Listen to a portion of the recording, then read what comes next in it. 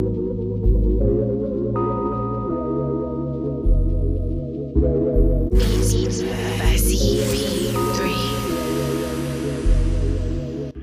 got to have a concept. You have a great concept. You guys are doing it, man. And it's an honor for me to just be, a small rock, man, in your mountain. I'm going to pop a top in your honor. Mr. Doc Walker blessed us with his presence and knowledge. We want to welcome in our next special guest, Haley Skarupa. She's a three-time world champion in women's ice hockey and most recently won Olympic gold with Team USA. The Cap Stadium Series is definitely my favorite, obviously. I'm a huge Caps fan. I always have been. And to be there at that game with my teammates and for us to bring, our gold medals to there and share it with everyone in this area was really, really special for me. And just the support has been tremendous from everyone in this area, and you could feel that there at that game. Welcome to Sports on the Hill podcast. Hashtag DC Sports Without the Politics with Carol and Robbie on True Radio Network.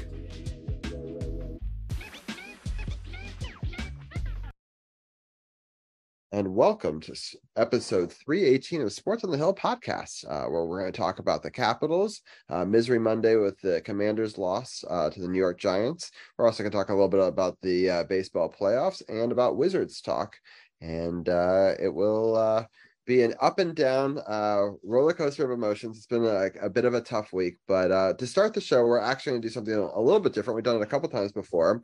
We're going to have our friend Gil actually record his Power Play Point podcast as part of this show, and this roundtable will be featured on both episodes this week. So with that, I'm going to hand the baton over to Gil, and Gil, why don't you start the show as you would, and then I will jump in my segment. All right. Thank you, Robbie.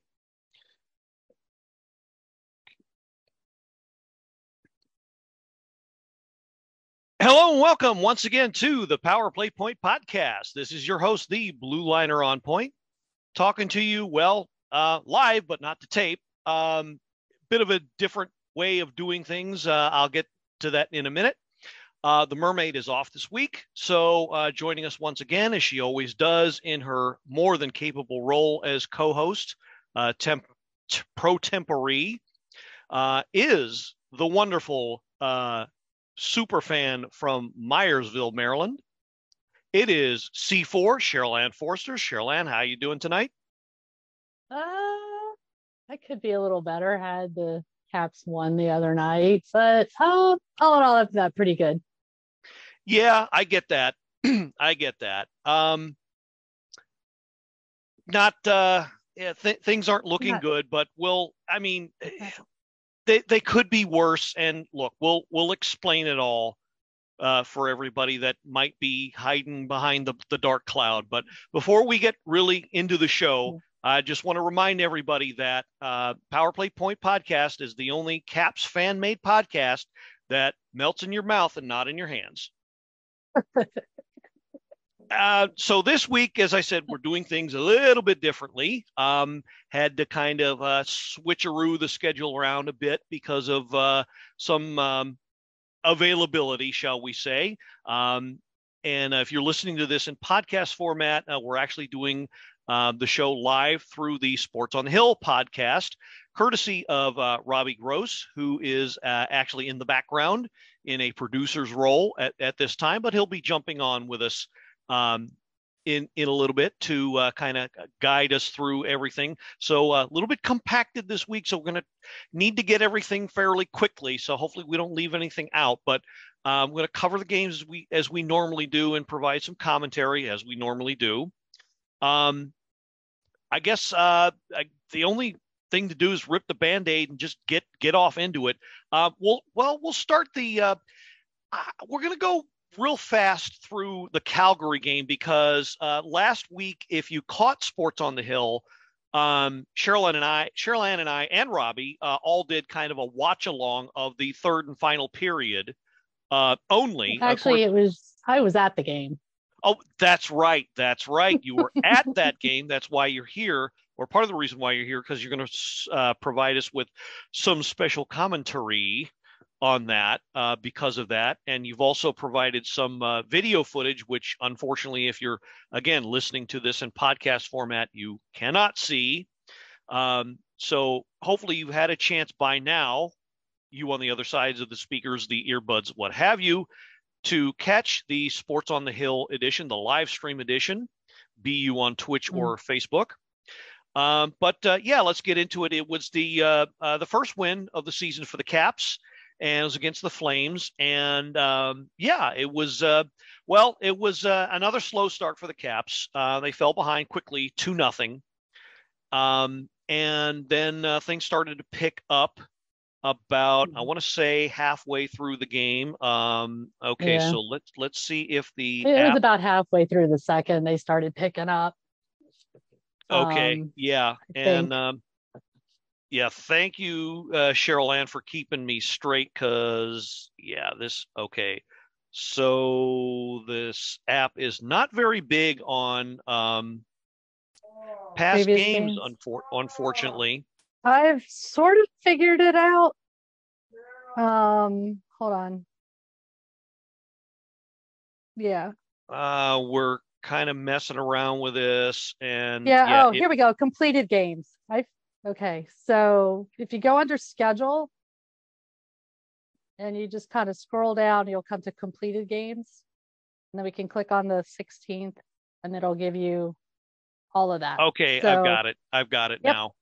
Yep. I've got it. Okay. So, I know we badmouth the app pretty badly, but to their credit, they've actually made some improvements to this thing. So, just wanted to mention that. I'm sure the evil commissioner, Gary Bettman, had nothing to do with that, because he probably doesn't know doodly beans about how these things work. Anyway, as I said, the Flames jumped ahead 2-0 by the time the first period was over. And then things picked up about, as Cheryl Ann said, about a little past the halfway point of the game. Matthew Phillips brought the Caps within one with his first ever NHL goal. Against the team that drafted him and never really gave him a chance. Against the team that literally threw him in the garbage bin. Mm-hmm. And never gave him a chance.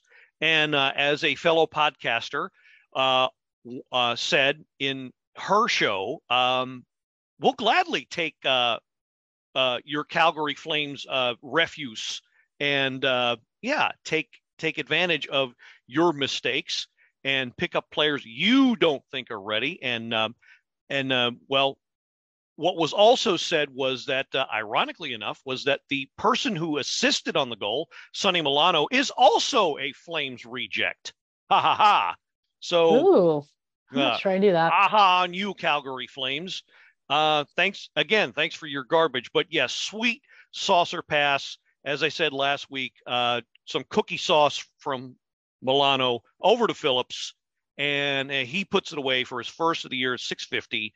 And then later in the period, Connor McMichael tied it up with his first of the year, assisted by Phillips again and John Carlson on a nice kind of a change-up shot. I want to call it. Sweet.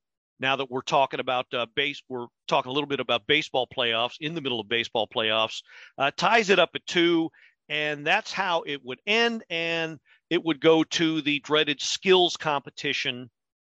And more on that later, but it would go to the dreaded skills competition. And Evgeny Kuznetsov does what he does amazingly enough, and was actually the only one who scored. So all right. So if you're live with us on Facebook or Twitch and catching that feed, what Robbie has done is collected C4's live video from the game. And so what we're going to do is watch along right now the replay of the winning shot in the penalty shot series in the skills competition.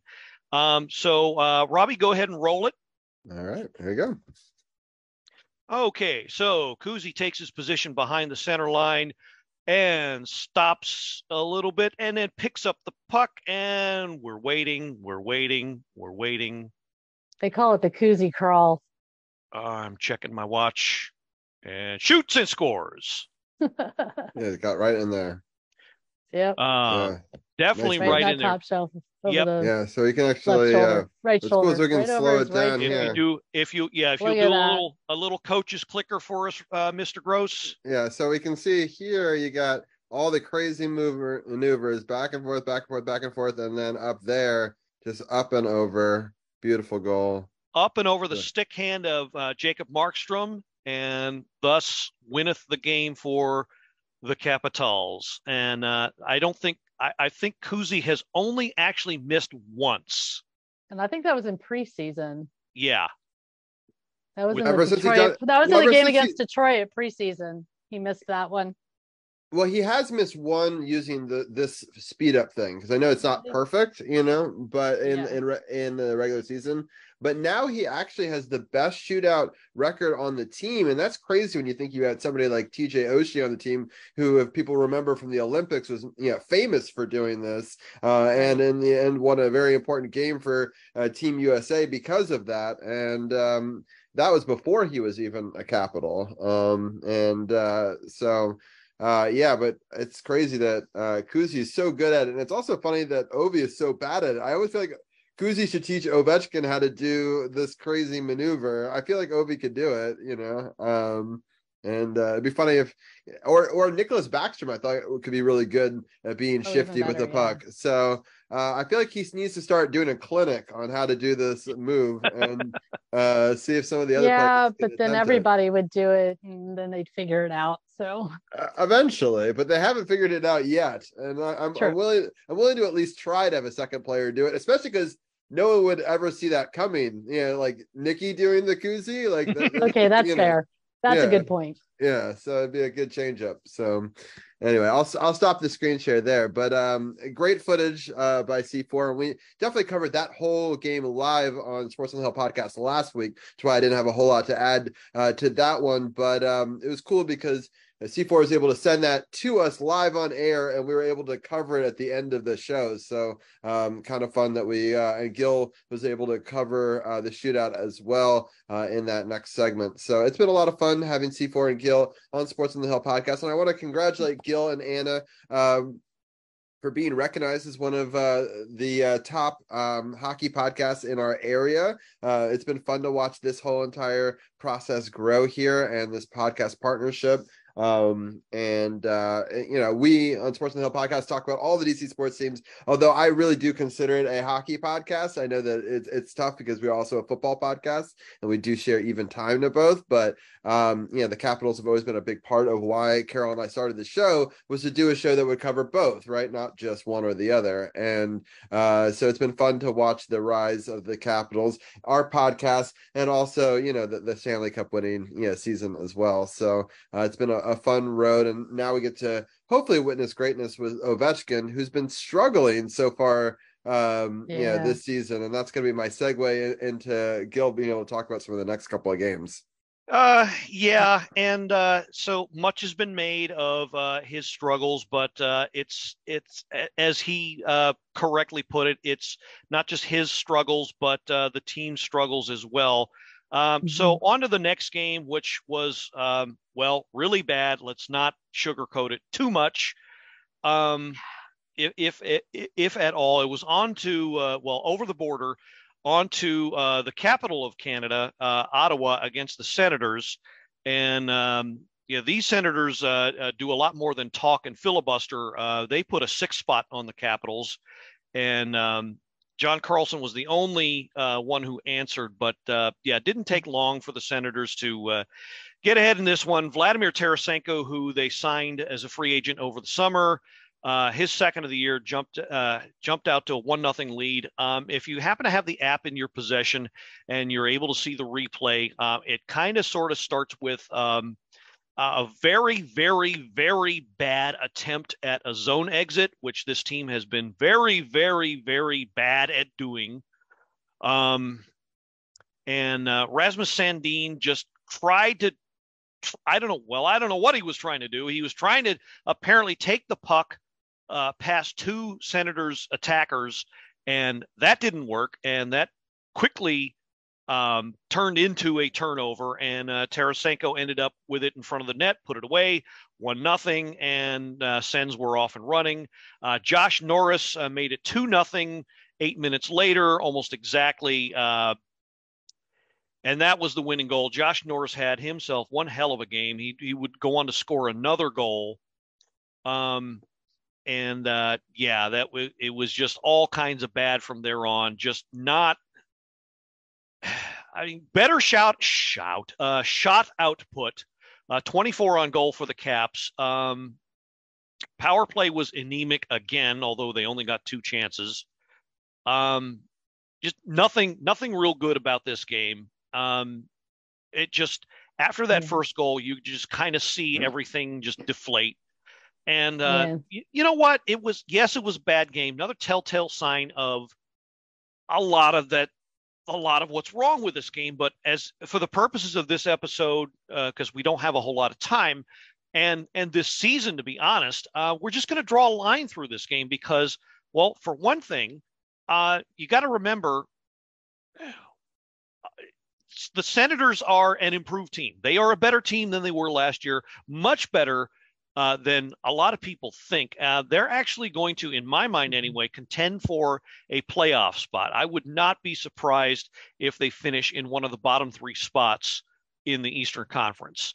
So to underestimate the Senators, especially after pickups like Vlad Tarasenko over the offseason, which have greatly improved their team, and some underrated goaltending I think they have in Anton Forsberg.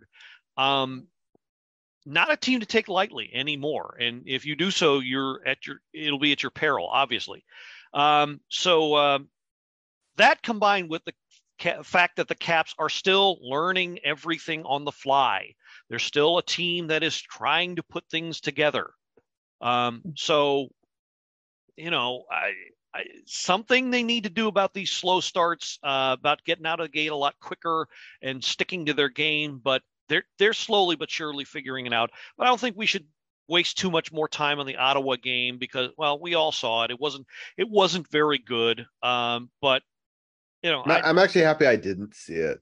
Yeah. So I skipped that one. I missed most of it too. So you really didn't miss much other than it was pretty much a replay of the Penguins game.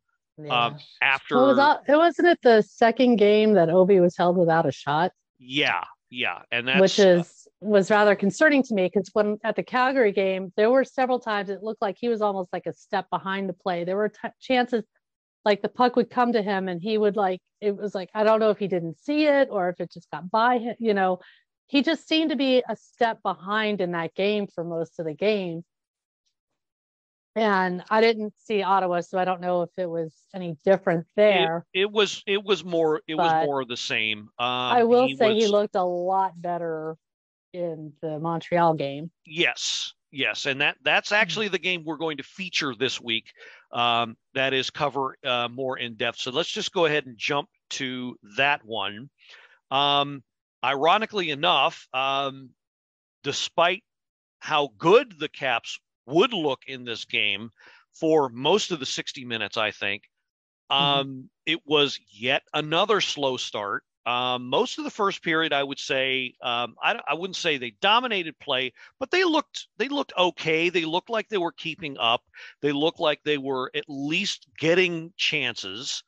They ended up with 12 shots on goal for the first period. Just, kind of a little bit of a puck luck thing was what Joe B and Locker kept referring to. Right. But then came the first penalty of the game. Or one of them anyway, or at least the first shorthand chance of the game for the Caps. And unfortunately, the penalty kill has also been one of the things that have not gone very well for our Washington Capitals this year. Sean Monahan puts it away, assisted by Nick Suzuki and Cole Caulfield. Remember that second name, 1855 on the power play. Some would be of the opinion that Kemper didn't react well to it. I would disagree. From my vantage point, it was more like Trevor Van Riemsdyk and Nick Jensen both missed their assignments in front of the net. Monahan was in a great position almost all by himself in front of the net to deflect it past Kemper. And that's pretty much what happened. Yeah, you're right. You're absolutely right. I mean, I don't think they only scored 3, and I don't think I'd put any of the 3 on Kemper. But that first one, I think it was a pure deflection that just got by him. The first one, for sure, I would not put on Kemper at all. But I didn't get as good a look at the second one, so. Yeah, it was not. Yeah, it was just a bad coverage assignment by the defenseman, and yeah, they were again. The team was just out of sync and just not doing, what they needed to do. And the coverage just wasn't there, and that's how scoring chances are created. You got to minimize that. That's the defense's job, is to minimize those. They didn't do their job, so. Instant 1-0. Caps go into the first intermission down. Second period, Brendan Gallagher, his first. This one I really didn't like. You could make the case, if you see the replay, that little bit of goaltending interference. The refs decided not to call it. We're not going to waste too much time on this, but boy, did the refs involve themselves. A little bit more on that later in this game. But this one started and this has been a pet peeve of mine, but Hardy Hamanaktel was inserted into this game over Lucas Johansson and Alex Alexeyev in the bottom pair of the defense in this game. And Monahan, I think it was Monahan who rushed up the right wing with the puck, got around Hamanaktel, who is supposed to be a superior along the boards, but basically Monahan pretty much danced around him. Hamanaktel did this stupid-looking kind of reach move, and then kind of, I don't know if he thought he was playing the part of the Karate Kid or something, did this bow and just, okay, buy your lead, and goes right past him. And then there was a scrum in front, and Kuzi was supposed to pick up Gallagher, who was literally crashing the net, and didn't. So again, I would say that was more on the skaters versus Kemper, although again, it could be argued that Kemper could have gotten a better angle on that one. But again, the skaters have to minimize the scoring chances. They didn't. So here we go again. Even strength goal about halfway through the second, and Caps again are down 2-0 with a lot left to play. And doom and gloom and all that. Caps kind of didn't really look good. I think they went into a funk for probably the rest of the period at least, and most of the third. But they did come alive, or rather Dylan Strome would, scoring not 1 but 2 goals in the third period. His first one was assisted by Alex Ovechkin. Oh, and by the way, Ovechkin, that's his second point. So for all the complainers, he does have 2 points this year. I know we expect him to score goals, but he does have 2 points in 3 games. So he is contributing, maybe not what we're used to seeing, but he is contributing at least. And Matthew Phillips with the secondary assist on that one. I'm going to jump to the replay and see what I can see here. Well, I would have if there not this ad for a lovely Chevy Silverado truck that apparently can tow up to 36,000 pounds of and it's got a 13.4 diagonal touch screen. Yeah. Give me about let me win the lottery about 5 times, and maybe I can afford one of these. Right. On a good payment.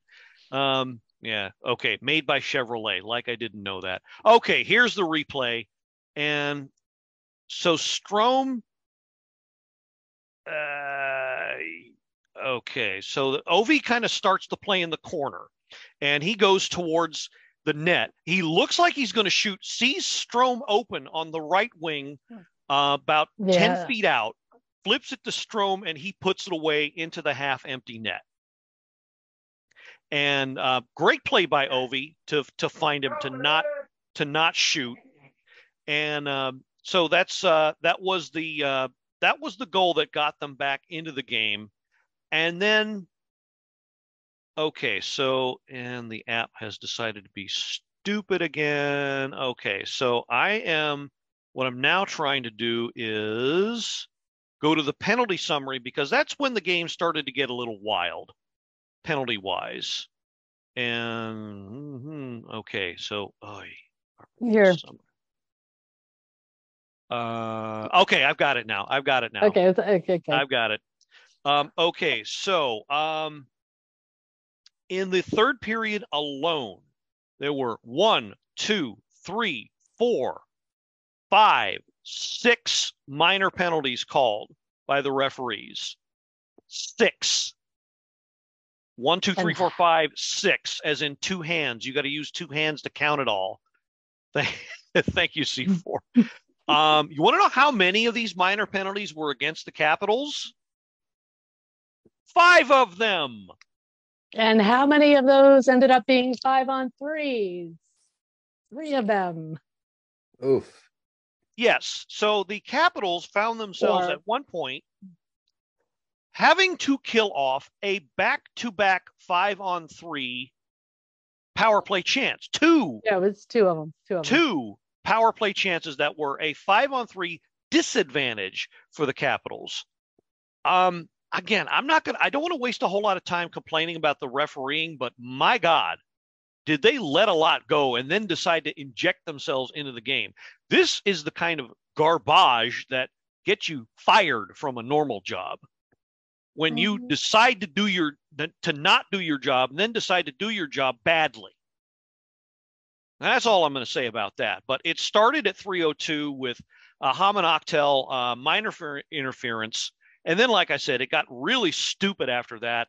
The worst penalty, I mean, this could not have been more obvious, was the one to Tom Wilson where he got called for the trip, where he barely even touched the person. He didn't even touch him. And his argument was the guy fell down because he touched the puck. And if you see the replay, if you've seen a replay on this, he's right. There is almost zero contact, zero interference that warranted any call, but it put the Caps down 5-on-3. And I can't believe that there was 4 penalties called within 5 minutes of playing time, from 3:02 to 8:02. 5 minutes of playing time, 4 penalties called against us. I mean, and again, there's only one explanation for that, and it's the fact that the refs felt like they weren't a part of the game, and they injected themselves into it. And when you do that, it affects the outcome in a negative way, and you can't do that. I don't know, either call it the way you called it in the first 2 periods, or I don't know, but something has to be done. But I just want to throw this out there. Bo Halkitis was one of the referees, and I got to say, he's got to be one of the worst in the league right now, because I remember another game where he was calling phantom penalties against the Capitals, and it had just gotten ridiculous. So once again, here he's doing it again, and so I just want to point that out, because I don't think not enough scrutiny falls upon the refs. But anyway, was he one of the refs at the Calgary game? Because there was one where Oshie was the guy that got interfered with, but they called a penalty on Oshie. And then there was another one where Kadri literally pulled Kuznetsov's stick out of Kuzi's hand, and they called the penalty on Kuzi. He was not. He was actually not. Okay. But I was going to say, it would not have surprised me, but no, he was not. So with almost 2 minutes left in the game, Dylan Strome ties it up. And let me punch up the replay for that one. Are we going to get a commercial? Oh, yes. There's a lovely Chevy Silverado again. While you're doing that commercial break, I just want to give a quick scoring update to the people that are doing a live watch along with me. Texas just scored 4 runs in this Game 7 of the American League Championship game. So they blow up what was a 4-2 lead now has become an 8-2 lead at the top of the fourth inning with 2 outs. And so if you're watching live on Twitch, you can see a live scoreboard of this game. And we are currently rooting against the Astros. The Astros did finally get their third out, but not until 4 runs of damage were done. So, and now you can go to your hockey highlight. Yeah, absolutely. Oh, by the way, Chevrolet, I want a big fat check, and I want it in dollars, not francs. Right. Anyway, so okay, so firing up the actual replay here. All right, so it's Kuzi. Okay, so Kuzi's the one that made this play, and for a lot of crap he's gotten, again, I think he's he won the shootout, and now there's this play. So he starts on the right wing and does one of his patented wraparound moves like he's going to shoot. But instead of shooting, he actually tossed it in front of the net. And it was actually TJ Oshie that was camped out in front of the net, and it looked like it was going to go to him. He missed it. And then Strome was the late man sneaking up on the wing and picked it up and fired it into the net for the game tire. And we need to do more of that. And then off we go to overtime. And yeah, there needs to be lesson learned. Needs to be a lot more fluidity, a lot more movement, a lot of nice things like that. And there's just not yet. A lot of I don't know, maybe legs not getting there. I don't know what it is, but yeah. But yeah, C4, just like you said, needs to be more of that. Perfect example of how when they put their talents together, they can get it all together and, do what they can do. So we're all going crazy, and then they push it to overtime. And as much good as Strome did, oh boy.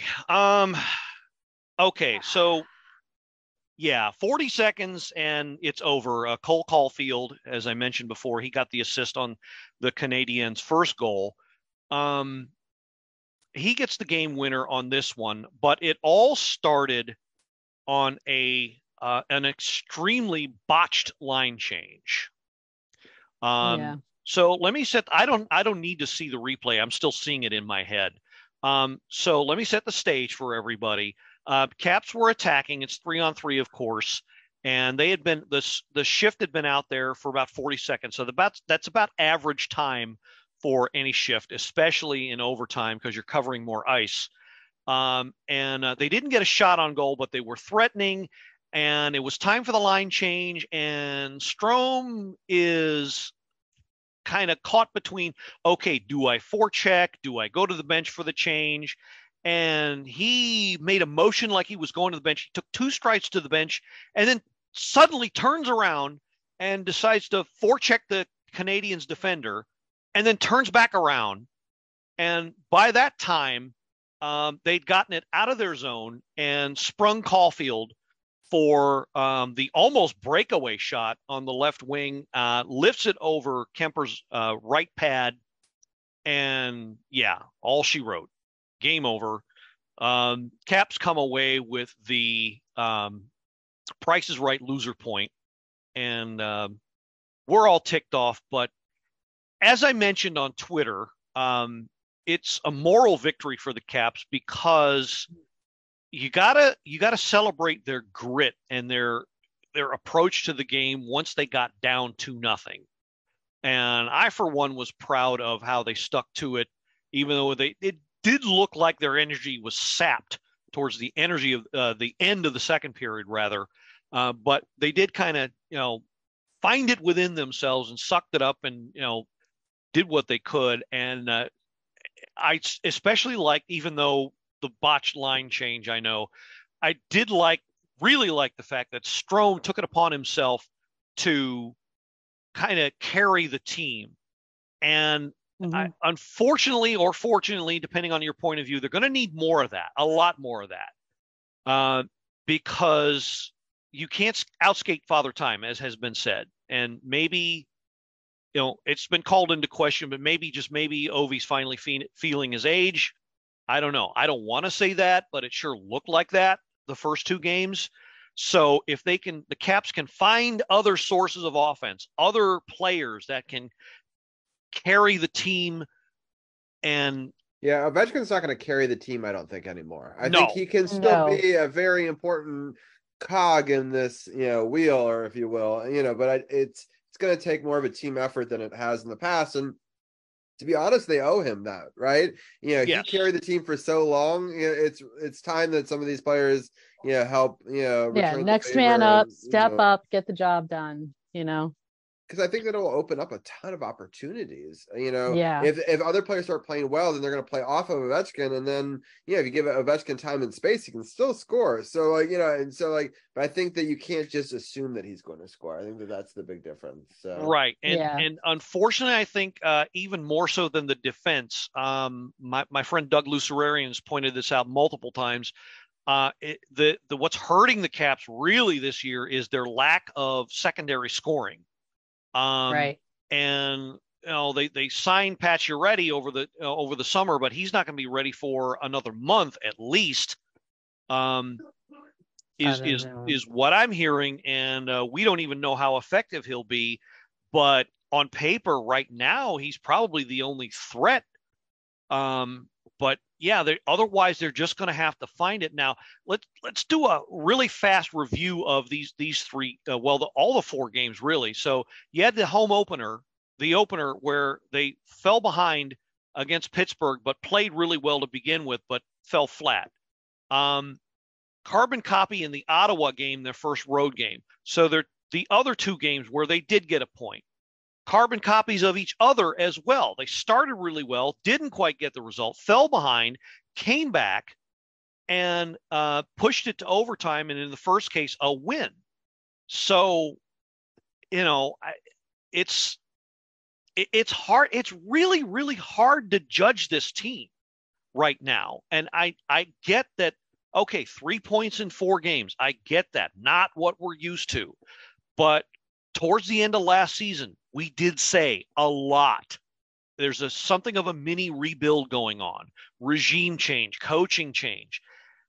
Nothing's going to be like it was. It's going to take some time. So if you're on the ledge, please come off of it and realize it's going to take some time. You need to study how the game actually plays out, so you'll be able to see the difference between now and hopefully maybe April, when they look more like a team that's in sync. But I really, I kind of like, and I would throw Strome into this group, but if you look at the Calgary game in particular, it's the Mott the Hoople song. All the young dudes carry the news. And It's great to see that, because it proves all they needed was a chance. They're getting the chance, and they're making mistakes, but they're getting the chance, and good things are happening. And there's still, I've noticed, some habits that need to be broken. You still have a few players once in a while, they carry the zone and they carry the puck into the zone and stop skating. I've noticed that, not as much as it used to be, but you can still see it every once in a while. They'll get the puck in the zone, they stop skating, they look for the next man instead of crashing into the net, shooting the puck. Somebody said it on one of the chats, we need more of that speed on the shot. It's like we're taking too long to set up the shots. But again, that's something that we've done in the past. There's passing, and by the time we shoot it, the goaltender's ready for it. The defenders are ready for it. So, but again, I'm not panicking. This is 4 games. Okay. We've played 4 games, people. There are 70 odd, 82 in the season. So 82. 78. Yeah. 82 games in the game. So there's 70 something left, right? Yep. Right. It's a long season, people. We're going to be fine. Even if we don't make the playoffs. And I truthfully don't think we're going to see the playoffs for a couple more years. We're going to be fine. For Absolutely. We are going real quickly. I hate to cut us short, but we are gotta get going. at the end of our time. I just want to give the upcoming games real fast, just to get those in on Gil's and my show. We've got Toronto at 6:00 on Tuesday. It's a nationally televised game. That's why it's a little earlier, so it doesn't compete with a Game 7 baseball game, which actually is necessary now. But we'll talk about that in the baseball segment in a little bit. Also, I was wrong with the scoring update, but I'll get into that in a future segment. But it was only 2 outs; it wasn't 3. So in the baseball game, they're still playing right now. I did miss the final score of that inning. But the upcoming games again: Toronto 6:00, and then we go at New Jersey the next day on Wednesday at 7:30, and then Friday. So one day off, and then we have Friday versus Minnesota at 7. And I'll be at that game. Nice. And then Sunday, October 29th, San Jose. It's a 5:00 game. It's a matinee game on Sunday. So this is a big week. I'm kind of happy that there's a condensed schedule. Let's see what we got from our guys, and this will be the real test, right? And oh yeah. Not some a lot quality of and stuff like that. Yeah, some quality competition there, especially Toronto. So going to be really interesting to see how they adjust. Yeah. I think Minnesota might be tough too. Yeah, I think they've been playing pretty well so far. So next week we can dedicate a little bit more time, and we'll recap all 4 of those games. And I hate to cut it short, but I do have a football segment that is coming up. But I really, Gil, I appreciate doing this with you and being part of an abbreviated Power Play Point podcast. But you can always preview these 4 games in an addendum segment if you need to as well.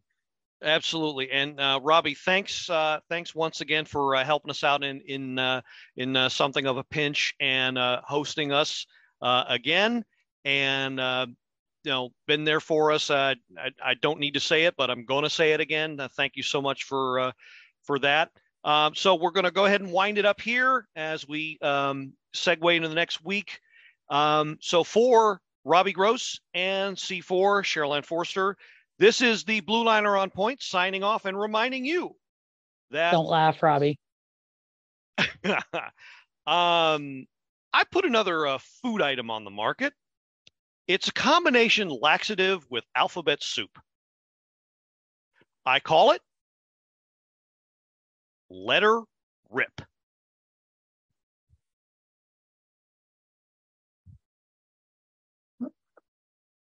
Hallelujah, and let's go Caps. Let's go Caps. Let's go Caps. All right, perfect. Thank you, guys. Thank you, Gil and C4. I'll clip that up for you. And we're going to bring in Hurt now, but I appreciate both of you. And we'll talk to you guys next week for our special big Halloween episode. That should be a lot of fun. All right. Thank you, Robbie. Gil, thanks we'll again, talk Robbie. to you soon. Night, Cheryl. Good night. All right, with that, we're going to switch our graphics over, and we're going to bring in our football correspondent here with Big Hurt. Welcome in, Hurt. How are you doing tonight? It's been a long day. It's been a long 24 hours. I'm not going to bore you with all of it, but I'm not happy. Not happy at all. Yeah, I'm not happy either. So let's do a quick little reset. We've been talking a little bit of hockey. By the way, it's a 16-7 game in the Vikings versus San Francisco, which is a little surprising because usually Cousins doesn't do this well on primetime games, but there's still a lot of game left to be played. A reset here, and Texas is up 8-2 in their Game 7 over Houston in our baseball. And if you're on Twitch, you can see the live scoreboard of that. I was very disappointed. 2 games this season against teams that are terrible or seemingly terrible, and we make them look really good, Hurt, in the first half, and we dig ourselves such a big hole that we can't get ourselves out of it, even though I think that we make adjustments and play a decent second half. But it's too much. And the same script, I was scared that they would repeat themselves with the Bears. CP3 in his pregame was worried that this was a trap game part 2. I don't understand how we could let this happen again, but Hurt, what are some of your thoughts? Well, I want to say this right. The only difference between this team and previous teams is that previous teams will play well in the second quarter and maybe the first quarter. We seem to be a third and fourth quarter team, but the only side of the ball that's making adjustments is the defense. Jack Del Rio is the only person on the staff making adjustments. He's the coach that people hate the most, but, you know, the defense gets it together. And we have constantly, we don't have an identity. Constantly, we've been playing to the level of our competition. If our competition is really good, Philadelphia, we play really good. If our competition is really bad, Denver, we play really bad. Giants, we play really bad. Giants are terrible. They're ass juice. So to lose to them hurts. Although, when I saw Tyrod Taylor was going to be playing us and not Daniel Jones, I was a little afraid. But yeah, look, they beat us and they were acting like they won the damn Super Bowl when they scored a touchdown.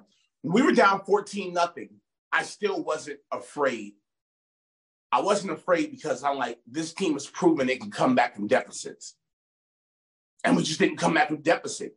Chase Young played like the second or third best game he's played in his entire career. There was holding all over the place. There were questionable calls, but you can't leave the game in the hands of the referee, especially against the Giants. It shouldn't have been close. We should have blown them out. And so now I'm looking at Eric Bieniemy, and the talking point in Commander circles is, did Andy Reid get us again? Yeah. I don't know. It's so frustrating. I was so excited. I got to watch this game hurt. I thought I was going to be going to a birthday party. My daughter was 6, so she was upstairs sleeping. I had the whole house to myself. I was excited. I sat down. I finally have a quiet house watching a game. First time I've gotten that for, can't even tell you how long. And, and I just was like, holy shit, this is the horrible first half. And then I went on it and I did a live stream test of this software just to see if it would work. And then we started kicking ass. But I'm always very superstitious. I'm like, never live stream during a game, blah, blah, blah, blah, blah. I turned it off. And literally that was the only touchdown we scored was while I was live. And I'm like, maybe I shouldn't have turned it off. Maybe I should have had a screaming czar in my face just for the sake of the Commanders. But it was like 4th down and the missed field goal. And it's just, we had opportunities to come back in this game. And it's just like, so many opportunities. The missed field goal, that was a fluke block. I can deal with that. I could deal with stuff like that in a microcosm, but in the 4th down play, it shouldn't even so got to that things. play. That reception that they didn't have that got called a reception that ended up being a backbreaker for us. We ended up getting the ball back after that, but it was that was rough. Ron showed more fire yelling at the referees than I believe he showed at his team. It's just too much arm folding. Him yelling at the refs was refreshing. I'm like, oh, okay, yeah, show some fire. Let's go. Let's turn this thing around. The defense went out and did what they were supposed to do. Got us the ball back. We're driving. Jahan Dotson drops the game-tying touch. It's like on one play, Sam Howell misses. 2 players are wide open for the touchdown. He misses both of them. Like, if he throws the ball, I believe it was Gibson or Robinson that was running free on the wheel route. And he throws it to Damani Brown. Damani Brown catches it. Either one of those is a touchdown. And he takes you another sack. Our offensive line is offensive. That's not an NFL offensive line. Like, it's comical. I can't tell if but it's like we know that the screenplays were working and we're still not running them. I just don't. Slant plays, screenplays, something fast. We know the problem is our offensive line. Why can't we deal with that? Why aren't they calling so many screenplays? To the point where they're guessing you're going to do screen and then you do something else. I don't understand why the enemy decided that the screenplay worked so well. He wanted to save it for another day. It's like, okay, we're just not going to do it today. I don't understand it. The rolling pocket was cool. I don't understand why we didn't see more of it. it seemed to work every time. Every single time we rolled the pocket, it worked. Like these plays Sam work wasn't and then making they the go most away accurate from him. throws, but I mean, some of these like screenplays he can make though. They're not complicated, passes, so to speak. Those aren't the ones he's missing. It's just it's such a bother to me that like everything that's working they just don't continue to do. And I get frustrated with teams sometimes that run a play too often and then it gets stale, but like we don't even give it a chance for that. Like that was something I used to argue about with Jay Gruden. Jay Gruden would run a play, it would work, and he'd be like, "Great, see you next week." Because Jay Gruden had a game plan. He had all the plays he was going to call the entire game on a list, and that was how he ran it. It was like, these are my plays, and that's all. Nothing else coming. It's so cocky and it's so misguided. I just don't understand like how that works, like I just and it's like, how can we see this? We're not getting paid to do it. We've watched a lot of football, but like what their ego is just so great that they can't make adjustments. And I just don't. It's very frustrating because I know that we're close. A lot of these games are closer than the scores indicate. There's a couple plays here and there. We kind of change them up, and who knows where we're going to be in this season. But you can't lose to the worst two teams. I mean, these are losses that'll come back and haunt us, even if we come back and somehow. I wouldn't be surprised if we beat the Eagles this week, right? We played them tough the last time. Nah. I think we've been exposed. I think people understand that if they just blitz us over and over and over, good things are going to happen for them, which is funny because Del Rio still doesn't understand that if you blitz like that, good things happen. But I think teams will continue to blitz us until the enemy makes an adjustment. I think the only adjustment that can be made at this point is a trade. I'm going to say this publicly. I think you have to trade Chase Young. You have to trade him now. Yeah, his value is very high, and I don't know if you got to trade Chase Young. You possibly have to trade Montez Sweat. You got to break up that front four. You got to get rid of one of them, and you have to get either high draft picks or an offensive lineman. But someone needs to be coming in off the street to the offensive line. Something has to happen. There has to be an offensive lineman out there, a right tackle out there. Wiley is a joke. He's a joke. Yeah. I just don't understand how we can get to the point where our offensive line is as bad as it is when we've known that this is going to be an issue for so long, and we just keep on not drafting it. We see these eye candy moves in the draft and we get them, and instead of just drafting an offensive line and a defensive line and just being done with it, like you can get quarterbacks and stuff like that, through other means. And I just, these projects. There's gotta be a balance, because with this team, we had a great offensive line, but we had no skill position players and no defense. Now we have a great defensive line. We got some skill position players, no offensive line. There just has to be a balance, and we have to find it. Yeah. I just don't even know. I know our time is short, and you've got to go. Quick last thoughts on the Eagles game coming up this week. Pain. The Eagles have found themselves. I don't know what we did so well against them last time, but I predict pain. I predict a thrashing, a smashing, a whooping, a cooking, and possibly, I know I've heard that Josh Harris is patient, but I think that if we get destroyed by the Eagles, I think something has to happen Monday morning. That's my call. I think something has to happen Monday morning. Even at 3-5, if we're not performing, something has to happen. That's all. Before I let you go, I just have to put this on screen. Can we see if we can see this? You got Big Hurt having an epic week, coming back in there and taking first spot. And look who's number 2.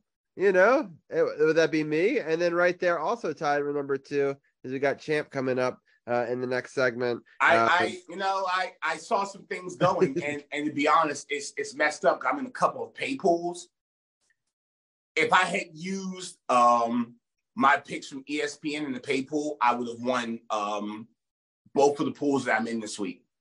But I made some variations. I also think I have Minnesota winning tonight. I think I picked Kirk Cousins to get his first primetime win because that was a trap game for San Francisco. And it's a game that Minnesota has to have. Wow. And Kirk Cousins is the luckiest quarterback in the history of history. Right. Well, I mean, you got it. Oh, he just missed a touchdown right there. 16-7 in that live game right now, and I did not have that, so that'll help give you some cushion if that happens that way. But epic week for you, so congrats on that because that's big. Sith is right there. Also, Dujanay's just 2 games back, and or 3 wins back of you and 2 of me. And then we've got Arun who's coming up is also doing well. So it's kind of fun to see everyone on the show tonight crushing it in the pick'em. Thank you for doing that with us every year as always. And we'll let you go and maybe we'll have you back next week on the Halloween episode. Who knows? Maybe random episodes, Victory Monday. You know, it's the day before Halloween, but I'm still celebrating. But we'll hope. I also with you, I will not bet on our team. Yeah, so but we'll see how it goes. But thank you, Hurt, as always, and hope that you have a great night. Fuck these guys. Yeah. All right. With that, we'll bring in DC's People's Champ. And we're gonna bring in Dujanay as well. We're gonna continue on our Commanders talk. Just missed it. Oh, and I got a kick in the face. So thank you for missing that catch right there. We've got a big night ahead of us. We're still going to talk a little bit more about this football right here. It's 1st and goal for the Vikings, and they're trying to get it in. Looks like they fumbled the ball. No, they're calling it lays down. Oof. Anyway, I'm going to bring in Champ first. How are you doing tonight, Champ? Hanging in there. Misery Monday as always. But, of course, I had to wear my Wizard shirt in honor of the fact that the Wizard season begins this coming Wednesday. So, you know, I would love to be excited about that. But it's a rebuild year, so it's probably going to be a crap year. Right. Sounds good. And we got Dujanay Bland, host of the Not Bland Show. It's doing great on Facebook and all streaming services, and it's been fun to watch the first couple episodes of that. But Dujanay, how are you doing tonight? Not too bad, man. Not too bad. Ready to just fire off. Yeah, exactly. It's a bit of a rough time. I will do a live score reset though. Texas Rangers is up 8-2 over Houston in a very strange American League championship game. It's in the middle of the 5th now. Houston's going to be up to bat, but kind of a surprising turn of events there. It'd be interesting if all the road teams win that series, a la the World Series against Houston just a couple of years back in 2019. And they're going backwards in this Minnesota game. So 2nd and goal from now the 6-yard line in that one. So we'll give scoring updates on that throughout this whole segment. But yeah, Dujanay, we've already talked to Hurt a little bit about it. Give us some of your thoughts on this really disappointing game for the Commanders. Well, 3 out of the last 4, it seems that either Eric Bieniemy doesn't hear what the opponents are saying or just chooses not to even be relevant as far as what their tape is. What really ticks me off is that Donna Martindale came out and said that he was going to blitz. Okay? Now, first series, you get ransacked. Okay, fine. No problem. You come back out, you make the adjustments. Look, they're going to blitz. We'll start trying to roll you out, get you out, out on the edges and make some plays. Nope. He just continues to bang his head against the wall, expecting different results, getting the same. And it's starting to, good guy, love his coaching style, but at the end of the day, his arrogance is getting on my nerves because right from the jump in the first quarter, they were kicking your nuts into your stomach. And yet you continue to repeatedly do the same things over and over again, getting piss poor results. I believe they had 46 yards of total offense the first half. First half.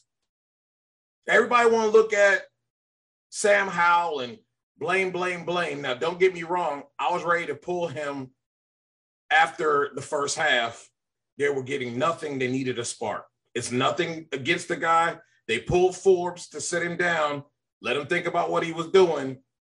And I felt that would be something that would be necessary. But you kept him in. Now, all of a sudden, you can figure out in the fourth quarter how to roll an offense out after they done annihilated you all game. It just makes no sense to me. And again, Martindale came out this week, in that week, saying what they were going to do. You know, your offensive line is a revolving door. I mean, we've seen it week after week after week. You've got to do stuff to help out your offensive line, therefore help out your quarterback. I mean, he's been sacked 40 times, people, and we're in week 7. 40. It's asinine. And in a game where the defense stepped up, made plays, kept you in that game, and your offensive coordinator just like, oh, we're gonna, yep, we know the bridge is out, but we're just gonna keep driving and run right off of it. I know it's out, but I'm gonna keep going anyway. It's really disheartening, and it really lies at his feet. That's all I mean, don't even get me started on the coaches. We'll get there, but geez, it was absolutely the most asinine thing I've seen this season. Again, 3 out of 4 of these losses, they've pretty much been dominated, and you have a guy in Eric Bieniemy that just continues to do what he's going to do because he's going to try to outsmart something that you basically are exposing them for what they can't do. It just doesn't make any sense. I don't understand it. Yeah, it's so frustrating because I don't really know who to put the blame on because there's times where the defense lets us down, there's times where the offense lets us down, and I still think our lucky stars have a good special teams, but it's just. But then we had the blocked field goal kick. I mean, that was a good block. I don't necessarily, it was. But it's frustrating because it's a momentum killer, right? I mean, you get points there, and it kind of changes a lot of the dynamics of that game, even though they still would need a touchdown because they'd still be down 4. But I don't know. I think it just from a confidence point of view, I think it would, come away with some points there in the red zone would have helped, but it's just frustrating. And look, the defense made some mistakes, right? But that's going to happen. The pass on the sideline that I didn't think he had 2 feet. They tried to say he had the foot in before he even had possession of the ball. I don't even get all that, but whatever. That's what you want to call it. Sometimes you're going to have good throws that are just going to beat the coverage that you have. I called it to somehow fuck us over on that, though. Yeah, right? Even I had a gut feeling. I was like, I think they're going to fuck us, even though we all know this is not the right call. Yeah, I it wasn't a good day, and it definitely wasn't one of those things that was going to go their way. And the defense gave them several opportunities in the second half that they did nothing with. So if you keep doing that, eventually, I mean, they're gonna find a way to move the ball. It's just fortunate that it was only 14 points on the board. Give credit to Jack Del Rio and that defense. They balled on Sunday, and their offense repeatedly let them down over and over and over again. And like I said, it just, to me, it starts at the top with the head coach, but it definitely starts with the offensive coordinator. You got to help your quarterback, and you got to help your offensive line. Running the football the way they did, I think they added a tight end. Sometimes they had a 2 tight end set. Those are things you're going to have to do. And if Brian Robinson is not going to hit the hole and going to be tentative and skip to and Lou, my darling, then you're going to have to put in another running back that's going to hit the hole and give you some yards. 3, 4, doesn't matter. Positive is better than nothing. And Robinson is just not doing what he was doing earlier in the year with hitting the hole. He's just skipping around, like he's skipping in the rain. Like, we ain't got time for that. And talk about if skipping the rain, Christian McCaffrey just ran past the entire team. I just watched him just blow by everybody. I was like, wow, is he like going at turbo speed? It reminded me of the old like boost button. Yeah. And I'm just like, he started off slow and then just boom, hit a hole and left 3 people in their dust. They all fell over. It was like almost cartoonish. Like, it was like, holy shit. Anyway, it's a big play because now the extra point coming, and it is good. It cuts us to 14-19. So the fact they weren't able to get it in the end zone within the 5-yard line, they got in the red zone really deep and got a field goal, and then San Francisco comes right back and punishes them with a touchdown. Makes it only a 5-point game here. But yeah, it's just frustrating. I don't even know what else to bring about it. Some of the players are frustrated. I'm going to ask Champ this question because Tina just asked it in chat about Jonathan Allen. What are your thoughts on his comments? And you can see the frustration mounting for these players. Man's is tired. Man's is fucking tired. It's the same fucking bullshit for the last 7 years. He's fucking tired. Look, I felt him. Look, I've been dealing with the same frustration for the last 20 plus years. I still remember the glory years of the early to mid 90s. It's been downhill since 99. So trust me, he's been dealing with it for 7 years. I've been dealing with it for over 20 years. And I understand his frustration. Look, okay, so here's the problem I had with this game. Third down efficiency was terrible. They went 6.67%, just so you know. 1 for 15 on the game. It took until the fourth quarter for them to convert a third down. The fourth quarter.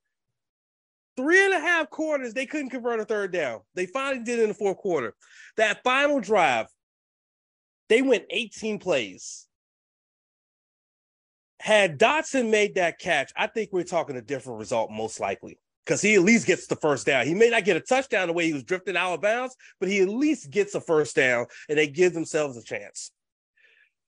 The run game, they don't trust the run game. After the first half, they only had 31 rushing yards in one half. They're not trusting the run game, and they have Antonio Gibson, Brian Robinson, who Dujane just outlined, just not doing what he's supposed to do. But they have Chris Rodriguez. Yeah, he's been really good. I like him. Yeah.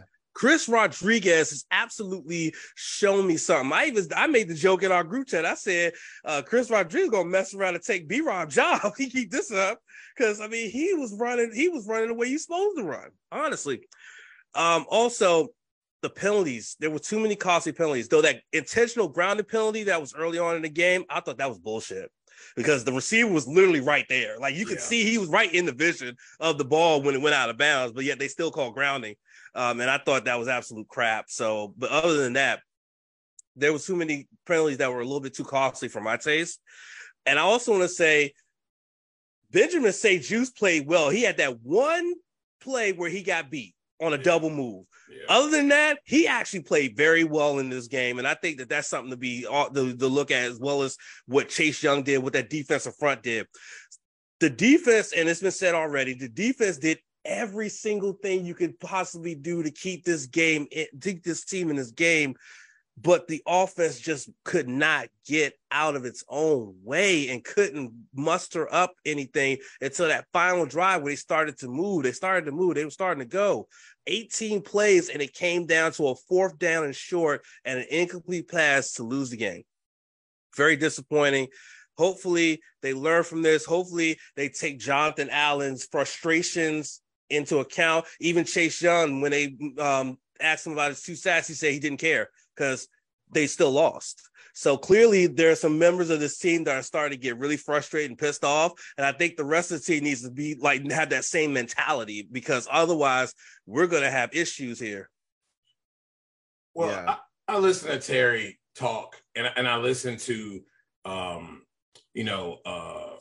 Dawson talk, and they can only do what their coordinator's calling. I mean, just the bottom line. I mean, I don't know what else more you can do with the offensive line that basically just turns to the side and watches guys run right by him. It's like Olay. Like they have like a little, there's just woo. I don't know what else you can They call do that a with lookout block. Yeah, What they do is they get up and say, "Look out." They're all yelling "look out," so you don't even know which direction to look out. Like it's just your offensive coordinator's got to do a better job of helping out. I mean, they're 29.47%, which is 31st in the league. Only converting 3.6 third down conversions per game. Not good. And the penalties this past game were 10 for 75. That's too many. But I there's a lot of frustration in this locker room. They got one more game. I don't know. Like I said in the chat, Ron Rivera's voice to me is stale in the locker room. And to me, it seems like he doesn't have any voice. Go back a couple games and what did you tell him? I let the guys talk for themselves. Really? Really? As the coach, I'd have been somebody's would have been gnawed off. Okay? There's no way you don't go in there and not say nothing with the performance they put up against the Bears. So it's quite apparent that his voice is null and void in that locker room because they come out flat every week. I don't want to hear no more about starting fast on offense, okay? Because there's no doing that. They haven't done that.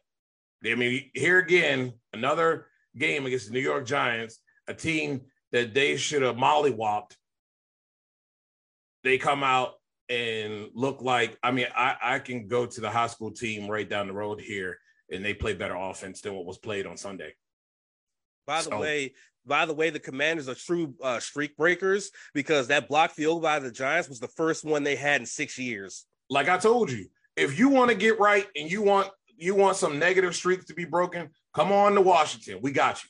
We always make the Giants look good in the Meadowlands. So that's just something that's been a true story of the last 20 years. I would say more often than not. They probably won 18 of the last 20. I don't even know the stat, but that's just how it feels to me. So, it's brutal. Tina's in chat saying, I no doubt that would make the Giants look bad. She also says that she likes Ron, but we can't blame Dan. And I agree. It's not his, but I'll ask you the question, Dujane. Hurt was saying that he actually thinks that on defense they make adjustments and our offense is not making the correct adjustments and they're not doing the screen. Evie is supposed to be that guy. Why isn't he making these adjustments? And why, when things are working, do we not see them again? Because he's a Super Bowl winner. He has had success, and he thinks that he can come in here and scheme it up and thinks that it's supposed to work because he's got the horses. And no doubt he has the horses on the outside. No doubt. Okay. No doubt that he has some viable tight ends that can make plays. The problem is, though, what he's failing to realize is that your offensive line couldn't block their own shadow. So whatever you want to do, you have to make adjustments for. And again, this is the same crap I talk about with other coaches like Brandon Staley, Josh McDaniels. You have to make adjustments and work with the talent you have. So you may not be able to run everything that you want to run. And secondly, you've been getting blowed up by the blitz. You don't come into a game and disregard it. If you're going to disregard it on the first series, okay, you wanted to see what you could get away with, and you couldn't get away with it. Then you make an adjustment. It's not that he can't make an adjustment. It's the same thing. I was telling Carol, no, it's not arrogant. Nope. He's right. Jay Gruden, type attitude. Guy smart. Guy really knows his stuff. We've seen these plays and how they work and what he does, but dude is arrogant. And he needs to, you think the Bears game, you would have had some humble pie. Nope, that wasn't good enough. That wasn't good enough. So you get worked on offense here. You hope you have some humble pie going into this game at home. Because if you don't, this is going to be the same thing over and over again because they know how to beat you and you won't adjust to the fact that that's your weakness. We just going to keep doing things that we're weak at and get blowed up. It just makes no sense to me. And like I said, it falls on coaching. Losing or winning this next game against Philly somehow, some random way, and then turning around and lose to New England. You know what I mean? Like it wouldn't shock me that we pull this shit all the time. I don't think they win this game. Yeah, I don't know. What I think is that somebody's going to lose their job. There's no reason why now you can't look this bad for 4 games for 3 games of the 4 games you lost. You cannot look this bad. And Magic Johnson called you out before. He didn't have nothing to say after this game. That's not good. That's not good at all. And they're going to give you, because if you lose this game here, to me, the locker room is already lost, in my opinion. Now, the defense is pissed, and I think Jack's got his guys, but the offense, I don't think as a whole they believe in Ron Rivera anymore. That's the bottom line. Period. That's just number one. It's very clear. Look at the games that you had to come out and you should have came in and kicked folks in the teeth, and you got kicked in the teeth because they come out flat and lethargic. That's on the coach all day long. We've seen it for Ron several years now, where they come out flat in big games that they should be punching folks in the mouth. So if they lose this game, somebody going up the road. Period. And I'm to the point now that ain't nobody gonna keep their job on the staff, including Eric Bieniemy. You're done. Yeah. 3 and 4 in this with this schedule, and you've had winnable games with this squad, and you come out and you look like complete utter dog poop. But they're not even trying the plays that are working. That's the part that just keeps them baffling me. Is we're seeing the screen work and they just don't do it. But he doesn't make adjustments. That stuff happens late in games when their backs are against the wall, and he all of a sudden figures out that, you know what, the game plan that I thought that I was going to do, I can't do that because we're getting blitzed and Sam is getting sacked a lot. But he figures that out in the 4th quarter. Now, I don't know. Earlier in the season, it seems like he was making adjustments quite quickly. Now he's just beating his head against the wall, expecting for stuff to work because that's what he wants to do. And again, like I said, that's arrogance. And to be quite honest with you, I'm quite sick of it. So if you want to keep being arrogant, fine. But I guarantee you there won't be a whole bunch of people that's going to have some jobs if they lose this game next week. Yeah, look like that at home again? Oh, no. Mm-mm. And the tough thing is the Eagles are a good team. It's just not an easy thing, but we have proven that we can keep it close with them and we can play them well. I think what we got to do is we got to turn the script on its head. They're going to look at this Giants game and try to replicate it because they know that it worked, right? So we've got to do everything that's the opposite of that game. We got to run so many screens that blows their head off. We got to run so many quick routes, things that are coming in and fast and hot, and doesn't give them an opportunity to. And then once they have to stop the blitzing, then you can go back to a normal, system. So here's my game plan for offense. First of all, you need to find a better offensive line combination. That crap ain't working. I don't believe in them anymore. And quite frankly, none of them have earned their starting spot. It's time to mix this crap up and find a combo that works. That's the first thing you do. Second, you get a little bit more creative with this run game, okay? If Brian Robinson is not going to hit the hole the way he should, he wants to, be Mary Poppins and skip it in the rain, bye. Sit on the bench. We don't have time for that. Need to run downhill with the ball, and you need to be more creative with the run. 3, screens are a defensive line that wants to rush upfield and meet at the quarterback's worst enemy. You've got Samuel, you've got Gibson, you've got McLaurin. You got guys that can really scat off of a screenplay. You better get creative with that. And it needs to be 1, 2, 3, and the ball is out. No more 7-step drops, because it's 7-step drops and we watching Hal spin and he's on the ground. It's not rocket science. We shorten it up. Any trick plays either, no things. Well, how are you gonna get off a trick play? But I'm just saying, even a jet sweep, getting some misdirection going away. You know what I'm saying? We just. Don't even see I don't think the team's talented enough to be doing no shit like that, Robbie. Let's be for real. I know, but I'm being so real. Big problem. I agree, but like we have to try different things. We're doing the same thing. We can sit here and call these plays and they can just tee off and blitz. And, what about like a wildcat where you just, you're running it out of, I don't know, just, run the ball, do different things. If we see the same exact game plan that's failing again, it's going to be very frustrating. I agree. Season. But that's what I would do. I mean, I'm with you. You have to. There's no way. You can't keep dropping back 7 steps. All you got to do is go back and look at the tape. The tape don't lie. They can't block. And that's the thing right there, DJ, is the tape. See, everybody got hyped for Howell because he had that one start against Cowboys in the last season, his only game he played, so nobody had no tape on him. Now they have tape on this kid, and they know he has trouble recognizing defenses. They know he has a poor line, and they know that if nothing's open, he can't go off schedule. He can't improvise. They know this now. So now they see that, okay, he's definitely a rookie because he can't play, he can't throw off schedule, he can't improvise, he's going to drop back 5 or 7 steps, he's not going to have none, he's going to sit there and take it. But you know what I think we have. You know, I think the lack of being able to recognize things for how is the fact they just simply doesn't have enough time. By the time they get back there, the way that the routes are called, there's no hot to go to. And then you watch him force a ball in, trying to throw it a little early, hoping that his guy can make a play, and he throws a pick.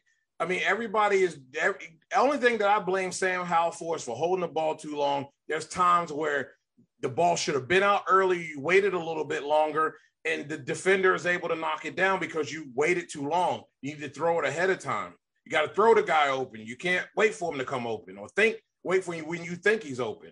But the other stuff is he just doesn't have enough time to make those decisions. And it's either, like you saw a couple of times, he just threw it out of bounds.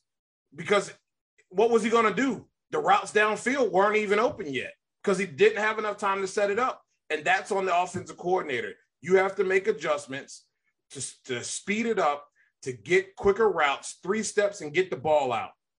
It's that simple. And then give him an outlet. And if you got to keep an extra guy in to chip, then you got to chip.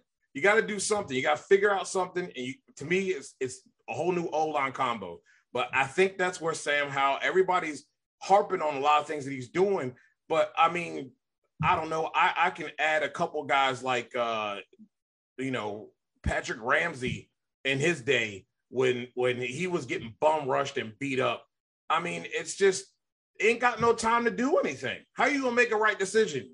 Then when you want to make a decision, you just got to force it and hope a guy makes a play because you don't have enough time because you're – offensive coordinator keeps dropping you back 7 steps. Yeah. So, we got this Eagles game and then we've got the New England game after that. I just feel like this is such a pivotal part of our thing. We really talked about going into it that we're trying to get 2 out of 3, but that doesn't seem very feasible at this point. But we have to at least salvage 1. The season's going to get away from us pretty quickly here, and especially with some of these losses. The Vikings just scored a field goal. I'll say they scored in their last 5 drives, make it 22-14. It's a pretty long field goal, and it was up and in. And so we'll see. Maybe Cousins, Hurt thought that this was their opportunity. What did you guys think going into this game? Did you guys have the 49ers getting right, or did you have Cousins showing up on Monday Night Football? I picked the 49ers. Yeah, I did. I picked the 49ers too. I don't believe it.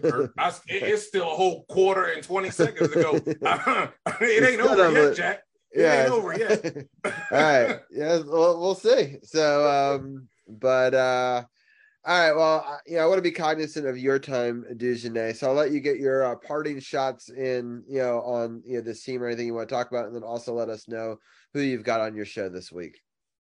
Oh man, this is a critical game at home for a lot of reasons, and I think a lot of fans understand that. One thing I will say when you watch the Eagles, everybody talks about, it looks like they're getting things going. Look, the Eagles play up to people that are good opponents, and then when they play average opponents, they play right down to them. That's the problem they've had all season, really. and I don't believe for 1 second that they're together. But if you're going to get the same Eric Bieniemy that you got last week, this is an L. So there might be a small glimmer that they might come out and be able to battle. But this is a critical moment. They can't look god awful like they did against the Bears and currently the Giants. So I don't have them winning, though. There's no way I can pick them. The defense is going to keep it close for them, and I do believe in that. I think there's a lot of attitude and there's a lot of frustration that they're going to take out on that on that Eagles front. And I think they're going to do their best to try to keep it close. They're going to have some turnovers for this team, create some short fields, hopefully. But like I said, if there's no change and we keep seeing the same stuff we've been seeing for the last 3 losses, it's going to be ugly on that Monday. As far as the show, Wednesday at 7, we're going to have Darren Williams Jr. We're going to talk some NHRA. This is the second to the last playoff race before we hit the final. Pro Stock Motorcycle is pretty much decided. So it's Top Fuel, it's Funny Car, and it's Pro Stock. And Pro Stock is almost close to being decided. So we're going to talk about that and what the possibilities are as far as the championship. I will be having on Jaleel Lewis. We're going to talk a little NFL, talk about this officiating that we've seen this weekend. I mean, it's something I've been talking about since 2016. Really some bad calls and some calls that really cost some teams the game, or at least a chance to win the game.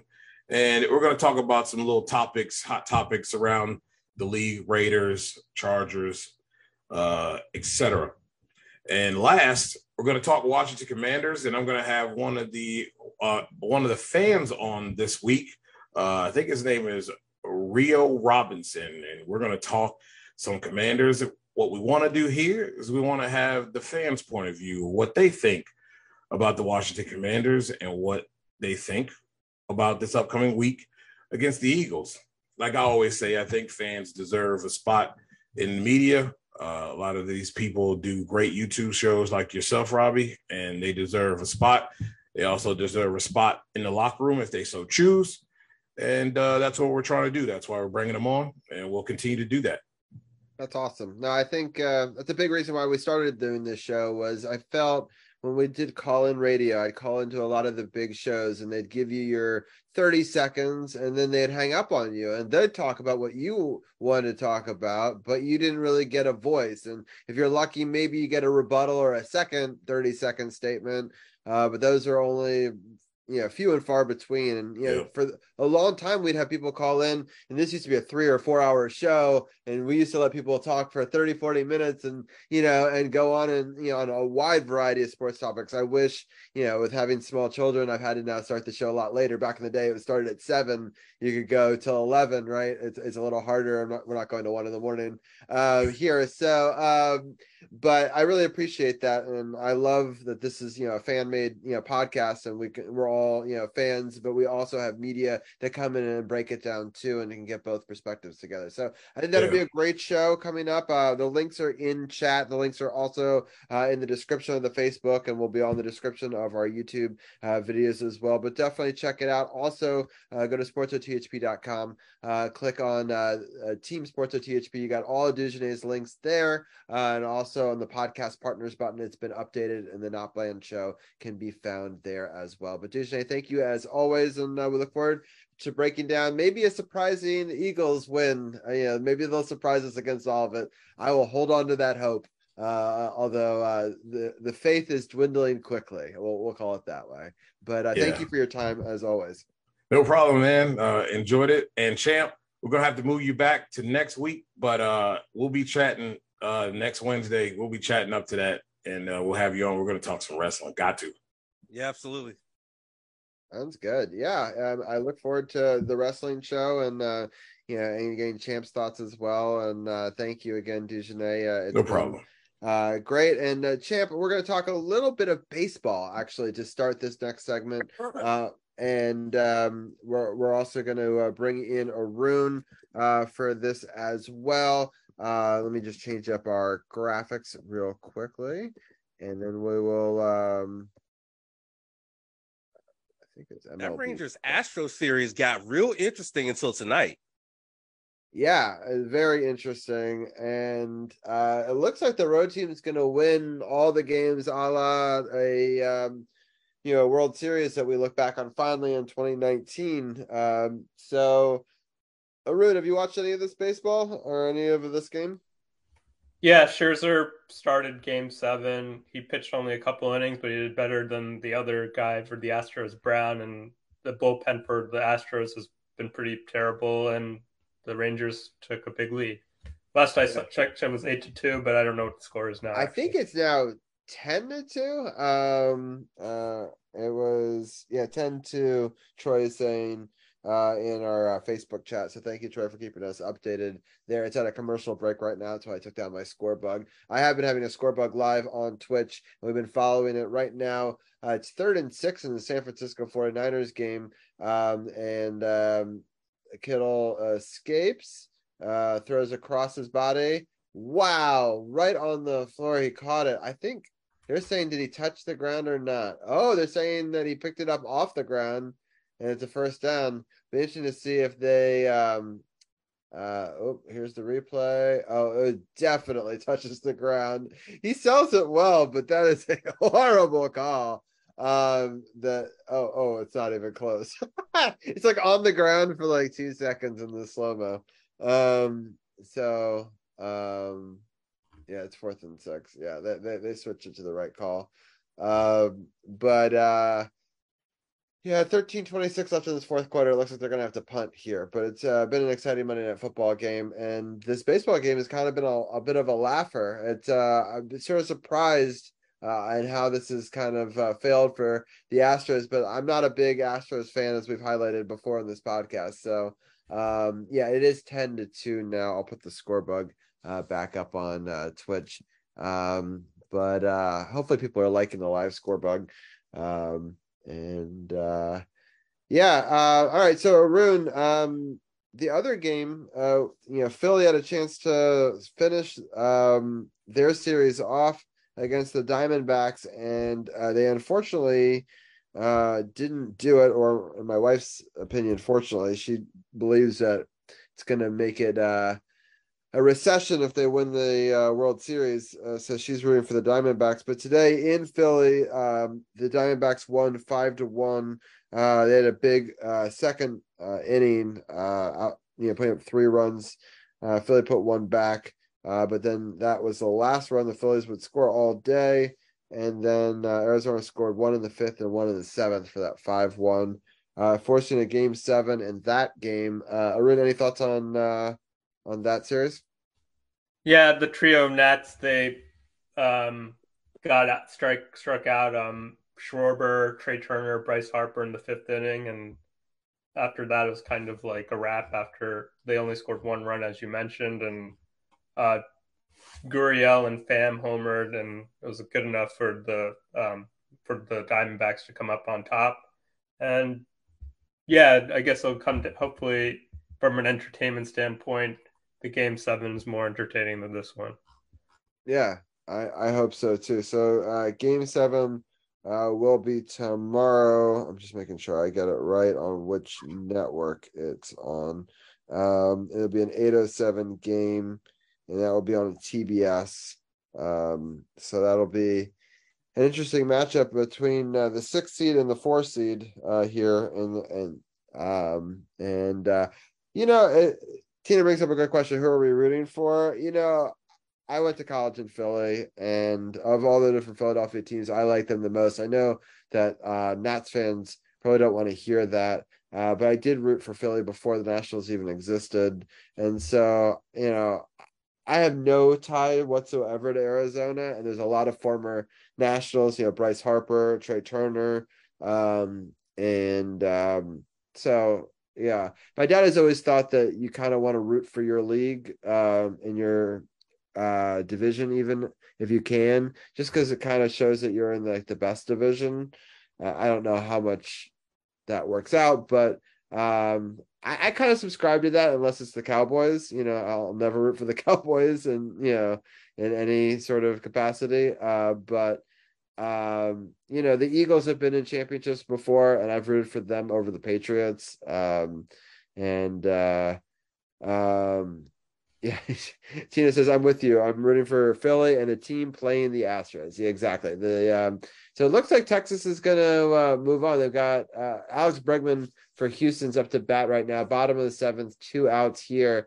They're running out of time pretty quickly, so they're going to have to make huge strides here. Again, down 8 runs. Champ, have you followed any of the baseball news? Oh, Champ. What's up? Sorry.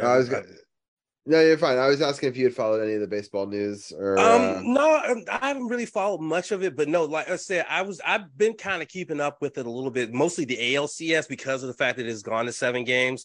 And both series have gone 7. So it's like both teams are going, like whoever comes out of these championship series are going to have the same amount of games played in their league championship series as they go into the World Series. I am kind of hopeful that the Rangers can hold on because, Astros, we all know what they're all about. And so we don't want them back in the World Series again, whatever. NL side, I'm kind of on the side of the Phillies because I have a friend who's a Phillies fan. So I would like to see the Phillies in the World Series. I think a Phillies-Rangers World Series would be very, very interesting, to say the very least, especially given the fact that, Scherzer can get a chance to go up against Bryce. I'm pretty sure that'd be a great matchup. That'd be an intriguing matchup. 2 former Nats. Imagine. Yes, it would be. It would be pretty interesting, especially because Scherzer and Trey were on that championship team together. Tina was saying that she liked the picture of your dog, Arun, so I thought I'd give her a live action shot of Lily and passed out during the show. Right now the score is still 17-22, 2nd and 11 for the Vikings. It's still 10-2 in this baseball game. It's been an interesting night so far. I'm hoping Philly is able to pull it off. I was hoping that Philly would win tonight because I have a friend who's a diehard Phillies fan, and every time I suggest that he come on, if they win, they lose. So I did 2 weeks ago. They lost to Atlanta. I didn't offer last week. They won on a Monday night. It was game 1 or 2 of this series, actually. And then I said, hey, if they win, you should come on again tonight. And then they lost. So he's like, please stop inviting me onto your podcast. So I was hoping, but that did not work out. Yes. So Tina said, look at, she's passed out. Yeah, she is out. So but yeah, it'll be interesting to see. It's kind of cool that both series went to a game 7, which, as somebody who isn't a diehard fan of either of these teams, at least it makes the sport a little bit more exciting. With that, I think we've kind of exhausted our baseball talk. Unless Arun, you have any final thoughts?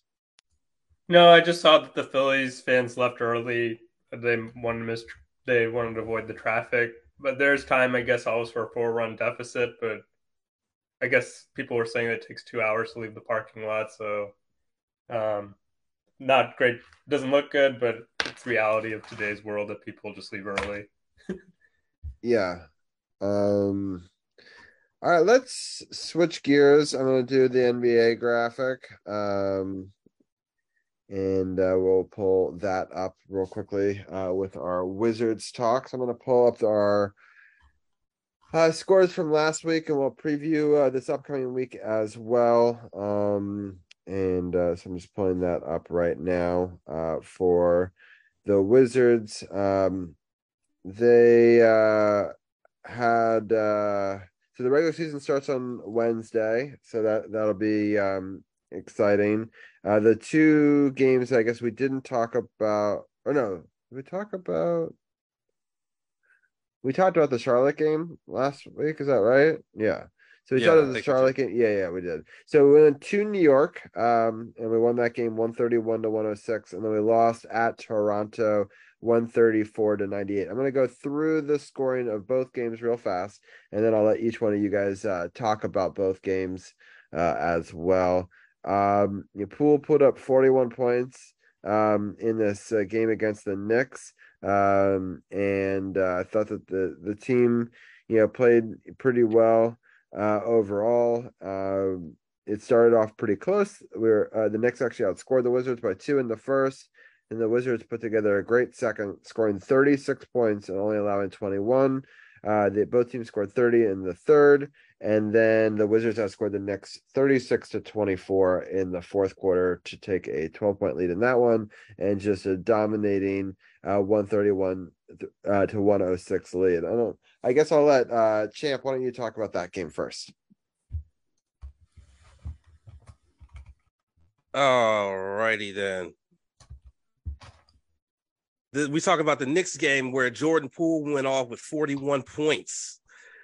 Let me tell you something. I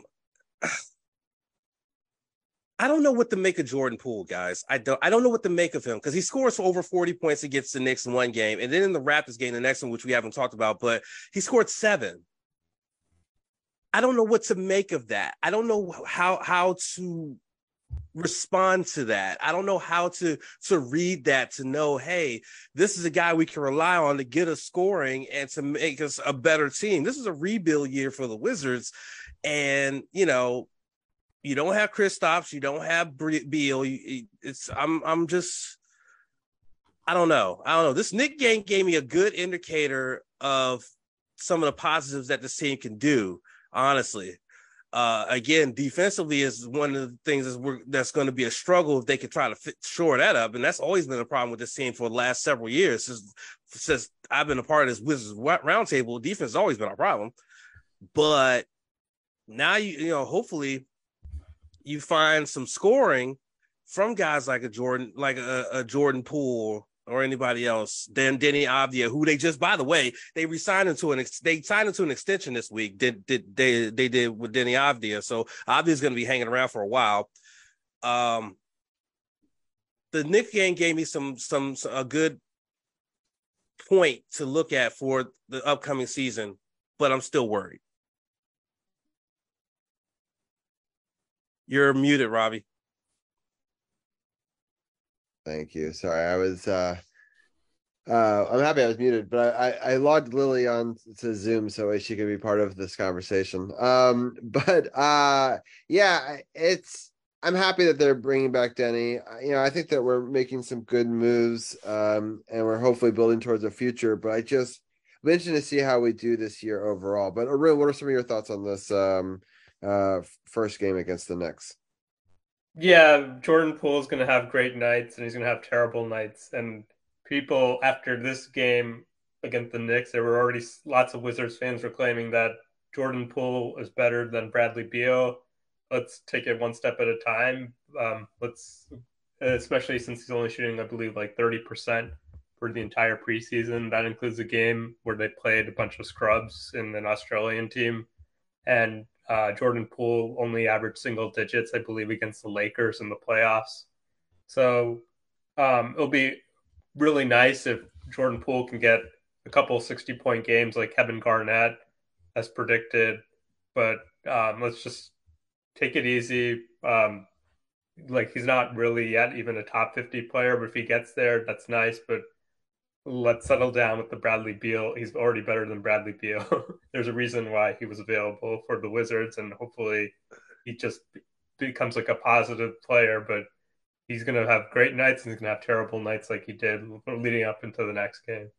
Yeah, let's talk about the next game. Denny played well, scored 18, but Poole put up 7, and it's just overall it's a pretty bad defensive effort for the Wizards, which I think is going to be their big struggle, is that they still haven't really solved what they're going to do on defense. And just night in and night out, I think until they can figure that out, we're not going to be able to consistently string a lot of wins together. The Raptors outscored us to 24 in the first. It was a close second. We actually outscored them 28-27. And then the Raptors put up 43 points in the third, and the Wizards only put up 22. So it's a 21-point lead in just that quarter. And then they ended up in the fourth quarter, the Raptors put up 33, and the Wizards put up 24. Champ, what are some of your thoughts on that game? It just seems like that third quarter, that seems to be the Achilles heel for this team, regardless of preseason, regular season, postseason. Oh wait, we haven't been in the postseason forever. Never mind. It seems like once they come out of the half, it seems like they come out flat. And that's what happened here. They let this Raptors team just walk all over them coming out of the half. And again, the struggle was on defense. And that seems to be, we have a coach who's supposed to be a defensive minded coach, yet this team can't play defense to save their life in a lot of instances. Someone make it make sense, honestly. But this is where I had my worry about Jordan Poole. He went from having over 40 points to only having 7. He only played 19 minutes, granted, but the fact that he only scored 7 points in 19 minutes, that's where I get nervous, because I'm like, you're supposed to be the big, the big acquisition, the big thing we got from the trade, and supposed to be coming in and this, that, and the third, and you're already up and down, and we're only in the preseason. Like, we haven't even started the season yet. You're already up and down, up and down, up and effing down. Like, I don't like roller coasters, by the way. I just want to put that out there. I hate roller coasters, and that's what I see from this kid is a roller coaster of production, and I don't like it at all. I don't. Yeah. Arun, what are some of your thoughts on this game? The positive, you pointed out, Denny had a pretty solid game. At least the Wizards, they didn't have Kyle Kuzma, so they can use that excuse, but even just more the defense is just really bad offense. Jordan Poole with 7 points, but what's even worse, he had a 7% field goal percentage. And I don't even know when the last time that's happened. 7 points and 7 field goal percentage, 1 of 15 from the field. Gafford, he was pretty quiet. Also, only 4 points. Like, Poole's bad night made Daniel Gafford, people forget about him. He wasn't good. DeLon Wright, he had a pretty solid game, but it just feels like he's on the wrong team. This is like a rebuilding team, and he'd be great on a contending kind of team. But I feel bad for DeLon Wright, but he's playing well. He probably played well defensively. Patrick Baldwin Jr., he's probably going to be out of the rotation. He was pretty bad. And I guess Johnny Davis, he's also out, so maybe he can play better. And we'll see what happens if Corey Kispert can get it going. But team with length, like the Raptors, they have Otto Porter, and a lot of super long players, and their rookie is Grady Dick. So let's see if Grady Dick can get it going for the Raptors as a rookie, the white American from Kansas. Yeah. So big play there.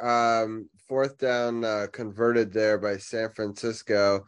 They just did a sort of a dive there. Also, Texas the Rangers just scored another run.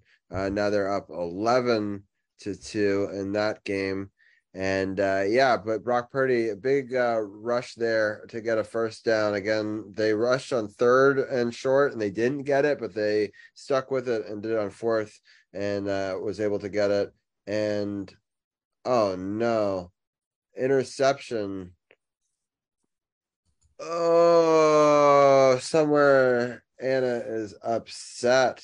Just threw an interception to the Vikings there, and just a really bad throw. And it sailed on him, and that's disappointing. I thought there's a chance that it hit the ground. I just wanted to check the replay here. So he steps back to throw. He throws it in the middle. Nope, he just let's see here. Did he trap it? Any movement? Nope. It looks like that's actually a good catch there. They'll take over on the 30-yard line. Big stop on first down there for a loss. 5:20 left in this fourth quarter. It's still a lot of the game to be played. San Francisco has 2 timeouts, and the Vikings have 3 timeouts. Again, this is the 5-1 San Francisco 49ers right now, losing 22-17 to the 2-4 Vikings. And so it'll be interesting to see how this game goes here. And this has been a weird week of football. Yeah, for sure. Going deep. Oh no, pass interference or illegal touching downfield, but either way, it's gonna give him a first down, 4:41. Yeah, pass interference. Yep. Anyway, this is frustrating. Again, it's 11-3, I'm sorry, in the Texas-Houston game. And he hit him way early. It's a good call. 2 games upcoming this week. We've got the Indiana Pacers at Indiana at 7:00 on Wednesday, and then Memphis Grizzlies at home on Saturday, also at 7. And then next week, there's a 7:00 game against Boston that we'll be doing a post game live for. So I want to get your guys' thoughts on that game. I'll start with you, Arun. What are your thoughts on playing the Pacers and Memphis? The Pacers, the Pacers are probably, I mean, it's going to be the growing theme of the season. The Pacers are going to be favored to win, and Tyrese Halliburton, who the Wizards didn't take and they took Denny instead. He's an all-star.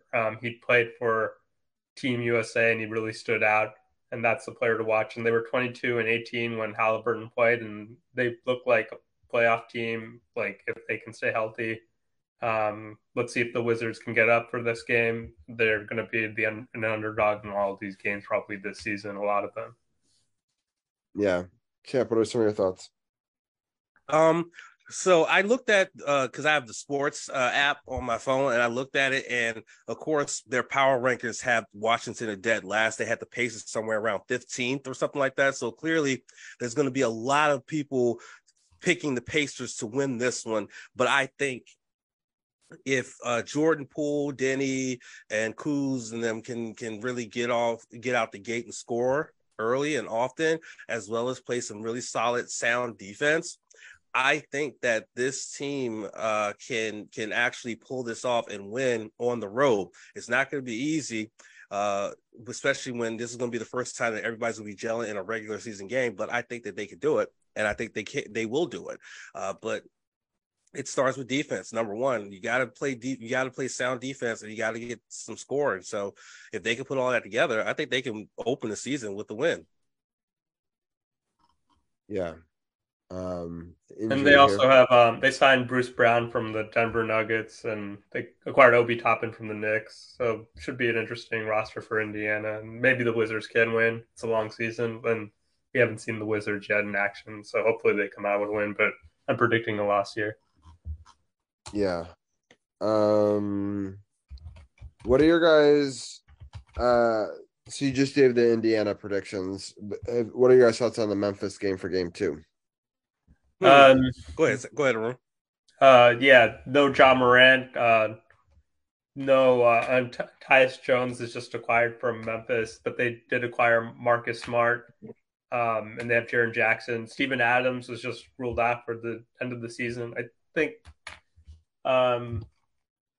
this game is more winnable because it's at home, and the Grizzlies are a little bit shorthanded, so maybe the Wizards come away with the win here. And also one thing to note is with the Memphis game, one thing I forgot to note is that the Wizards did add to their front court depth. They added in John Butler Jr. on a 2-way contract. He actually played on a 2-way contract with the Blazers last year, only averaged 2.4 points, but he only played 11.6 minutes. So at least you add some kind of depth to your front court. Now, for the Memphis game, this is going to be interesting. It's the home opener, so hopefully you get a nice packed house. You get a fired up crowd. Yes, it's a yes, it's a rebuild year for this team. And then, of course, if you get the victory on Wednesday in Indiana, you have some more hype and some motivation and things like that. But like Arun said, you don't have John Moran. He's out on suspension. You may have Kuzma back, so you never know what could happen there. Hopefully, all the pieces come together. And again, like I said, with Indiana, play sound defense, score, and I think you could beat this Memphis team that is a beatable team. It's a beatable team, honestly. Yeah. All right, last game is going to be Boston. We're going to be doing a post-game show, so I'll have you guys give your real-time reaction to the end of the game / right after it next week. But I'll start off with you, Champ. What are your thoughts on Boston? This is our bitter rivals, honestly. Like, when you think of rivalries in sports, you think of Texas, Oklahoma, you think of Washington, Dallas, and you think of the Wizards and the Celtics. I mean, you remember the blackout game years ago. I mean, this is a heated rivalry, but we also know that Boston is one of the toughest teams in the Eastern Conference. So this is a game where it's going to be an early test for this rebuilding Wizards team to take on a team like this. There's no guarantee that Al Horford will play, because I think they'll be coming off a back-to-back, so he might be resting. But this is going to be a true test of this team. They have to take on a team like the Celtics at home to see where they stand in terms of the Eastern Conference. So I think they need to look Boston in the mouth, punch them in the face, and then kick them out of their arena and say, go back to Boston. We'll see y'all there next time. Yeah, I'm going to hold it here for a second. It's a big third down, and Kirk Cousins escapes, and he gets it, and that is going to be the ball game, except there is a flag. So I'm very curious about what this flag is, because it really could change the complexion of this game here. Holding. Oh, it's holding on the defense. It's declined. Yeah, this game I think is going to be over. I feel so bad. We gave Anna the night off so that way she could watch this game, and that's a good call. But he was able to catch it anyway.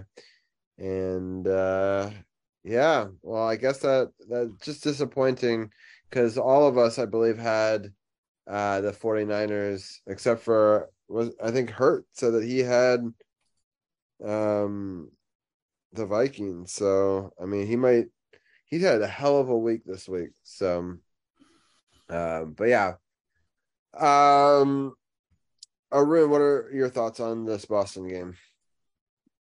Yeah, Porzingis comes back. The Wizards, last time they blew out the Celtics, surprisingly, when Beal and Kuzma didn't play, but Porzingis had 30-plus points, and now he's on the Celtics, and I think the Celtics will have that on their mind, that they got blown out, and I think maybe it's a back-to-back, and maybe the Wizards can keep it competitive, because the Wizards do seem to play the Celtics tough, but I think the Celtics should, if they keep their focus and they actually remember that the Wizards beat them last year, I think Boston should beat the Wizards.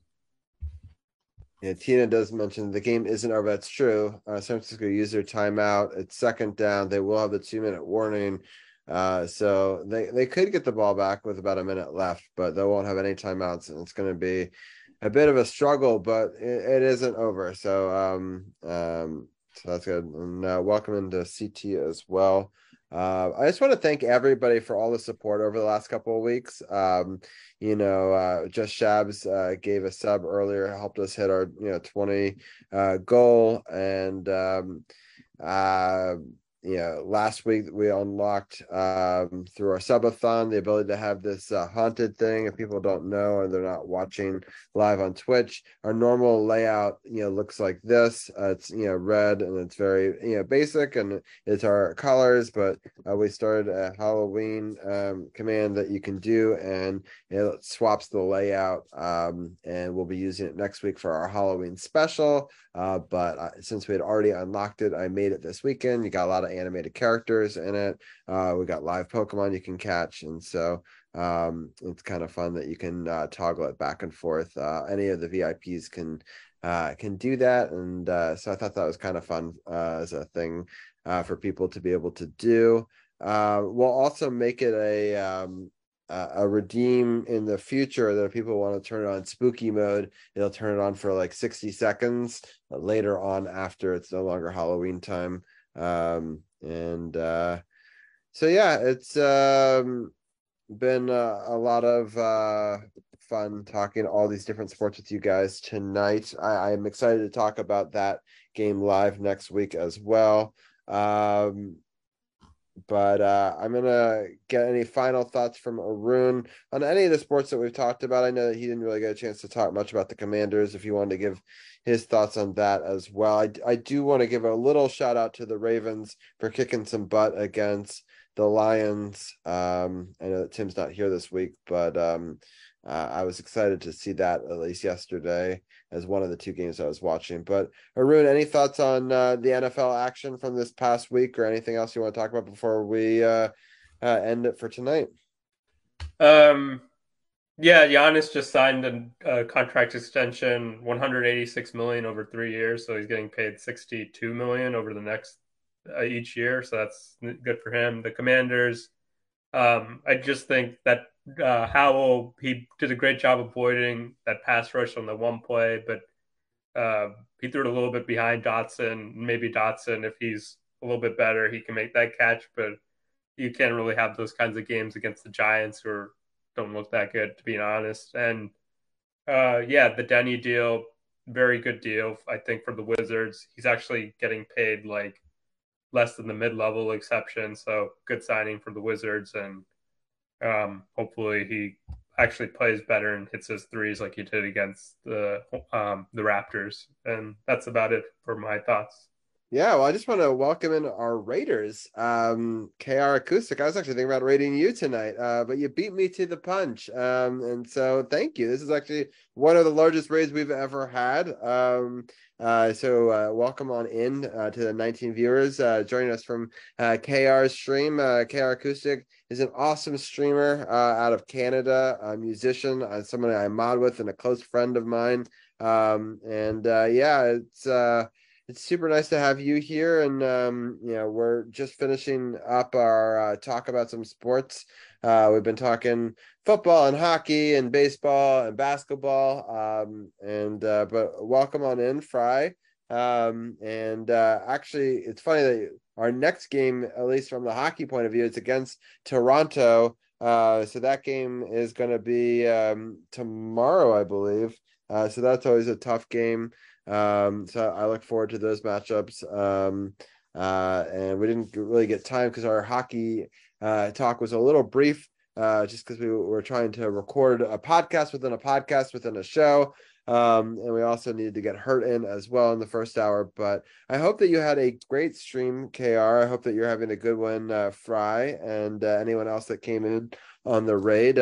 This is a show where we talk sports mostly. I do sometimes do arts and graphics. You can see here. I also teach people how to make interactive displays. Like we can make a tree come out of nowhere and attack people, and you can throw snowballs at us, and we can light us on fire. And I'm always trying to do different things. You can also play Pokemon games with us as well in chat if sports is not your thing. But we also make emotes here and do some other cool stuff. We have a new emote that we just unlocked last week. It's the Mew one. It's really cute. The Mew peeks in, flies through the screen, gives a heart. I'm super happy. It's the longest storytelling emote that I've ever done. And then we also have the fire emote as well. You can see the Charizard shooting a fireball. And then a little bit of a programming note and other stuff. I hope to make a new one for our sports animated emote. That's the next one that's going to be updated. I'm hoping to update that by not next week, but the week after that. And I really like these animated displays that we're doing for our live show. And so I may end up doing some more of that kind of work. And on top of that, there's talk that more animated emotes are going to be opening up for affiliates and also for partners. And if that happens, I might start raffling off animated emotes where I can make, if you give a certain amount of bits, you get a cool emote designed by me on my channel, or I can even give it to you for your channel as well if you're a streamer. So those are some ideas I have coming down the pike. Also, Twitch lifted their exclusivity ban for affiliates. And so now we can stream on all platforms as long as we're not directing people off it, not being like, hey, we're streaming live here on Twitch, but actually come talk to us on Kick. As long as we're not doing things like that, and we keep the engagement on Twitch, we're allowed to stream on both. And so that'll be really exciting because all these bells and whistles and effects that we're affecting live on Twitch will finally be able to be seen on our Facebook feed, and there won't be like, what the heck is he talking about? And so there's a couple things that are popping up. And welcome in Armed and Irish. Nice of you to join us as well. So got a big group with us tonight, so that's really exciting. Arun, thank you so much for being a part of the show as always. We're going to cover the last couple of seconds here before we let you go. There's 34 seconds left in this football game. The Vikings are up 22-17, but the 49ers have the ball. It's 2nd and 10. They're on the 40-yard line of the Vikings, and so we'll see what they're able to do with no timeouts. Again, 33 seconds left. Kittle steps up, throws it, and throws another interception. Heartbreaking. Wow. Oh God, I feel bad for Anna. He didn't have he had a Kirk Cousins night tonight. Yeah. So Kirk Cousins. No shot. Kirk Cousins won a primetime game. Oh my God. Yeah. Well, Herc called it. He said he was due for one. So yeah. Wow. What a game. We'll pull up the scoreboard real fast here. If people are watching the baseball, Texas Rangers are up 11-3 over Houston. We're at the top of the 9th here. It's been a fun night. Tina loves some Kirky. Yeah, I'm happy too.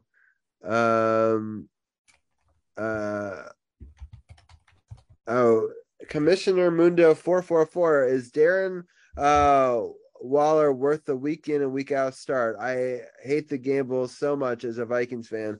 Finally. Well, welcome on in to chat. It's nice to see a Vikings fan able to celebrate the big win for you guys. They needed this win. But as an Astros fan, no. Oh, it's you got a bit of a mix here. Astros did just get an out there. So the Vikings do beat the San Francisco 49ers 22-17 and an exciting game. It does look like that the Rangers are going to win this game. I'd be pretty impressed if Houston's able to, in the bottom of the 9th, come up with 8 runs, but you never know. But thank you everyone for tuning in and being a part of the show. I'm going to probably end our I want to do our football. I want to do our wrestling talk with the champ, but I'm going to let Arun go. Arun, anything you want to give a shout out to before we let you go?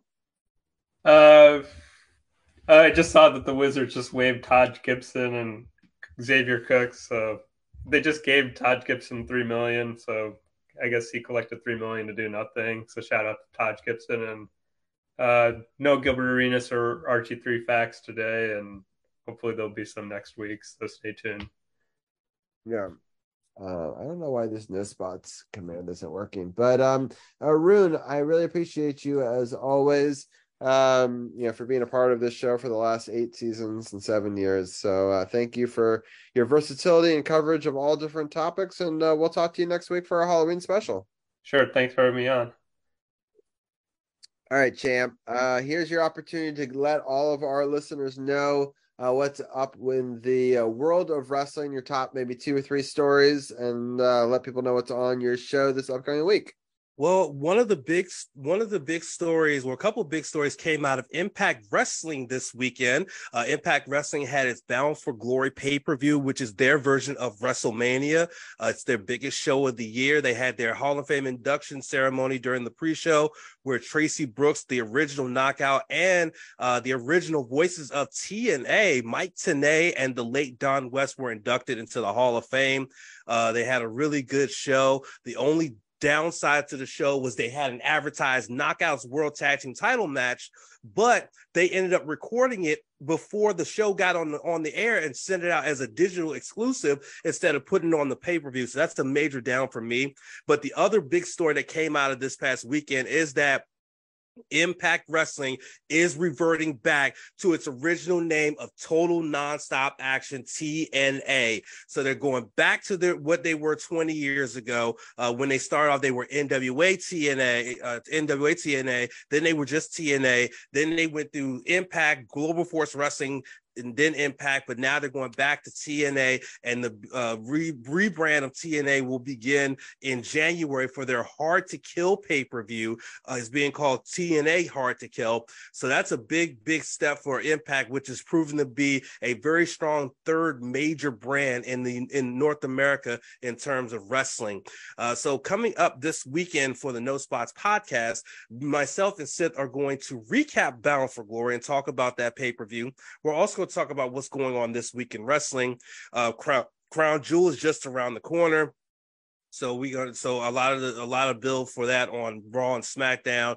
NXT tonight, tomorrow, Tuesday night is going to be night one of Halloween Havoc, which is headlined by Becky Lynch defending the NXT Women's Championship against Lyra Valkyria. We'll also talk about Dynamite, Rampage, and Collision. They're all revolving around the upcoming Full Gear pay-per-view, which is coming up in a couple of weeks.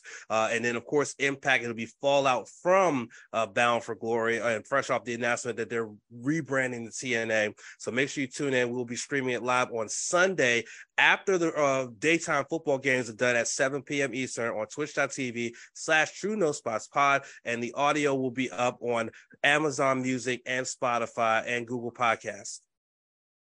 Sounds good. Yeah, everyone go check it out. And I think that Champ does a great job. I'm going to do the Champ command one more time.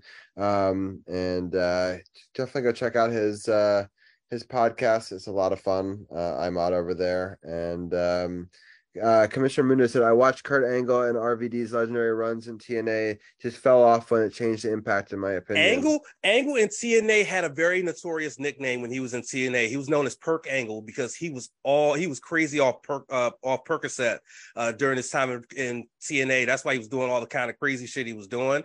But luckily he's clean and sober now. But no, get back into Impact, Commander Mundo, because Impact is really doing some great things.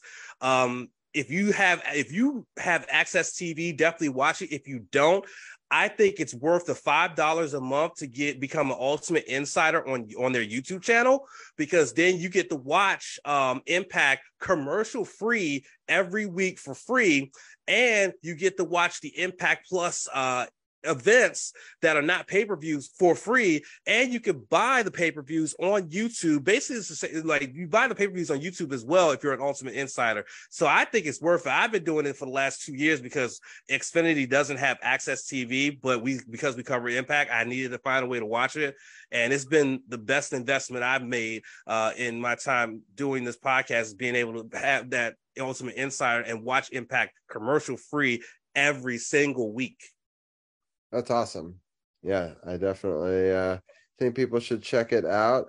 With that, I'm going to end our audio podcast for the people that are listening live on Facebook, and then we will try to find a place to raid as well. So thank you for everyone for listening on the audio side or on our Facebook as well. Next week, we'll have our big Halloween special. Hopefully, we'll find a way to beat the Eagles and be a trick for them. It'll be a treat for us. And so that would be great. We've got our first week of real live NBA action. It's not preseason, including a post-game talk for the big game against Boston.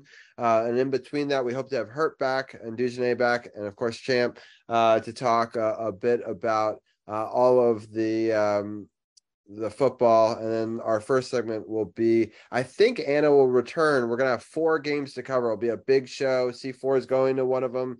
So a lot to try to squeeze into a 2-hour show. We'll see if we can fit it all in, but it's always our goal to cover all the DC sports without the politics. Sports on the Hill podcast has again been episodes number 318, where we talked about Caps talk, Misery Monday, and MLB playoffs and Wizards talk. Right now we're in the bottom of the 9th. It's still 11-4 now, but it looks like they're going to hold on for that, and it's been a fun football game as well. But thank you everyone on Facebook, and we'll talk to you guys next week.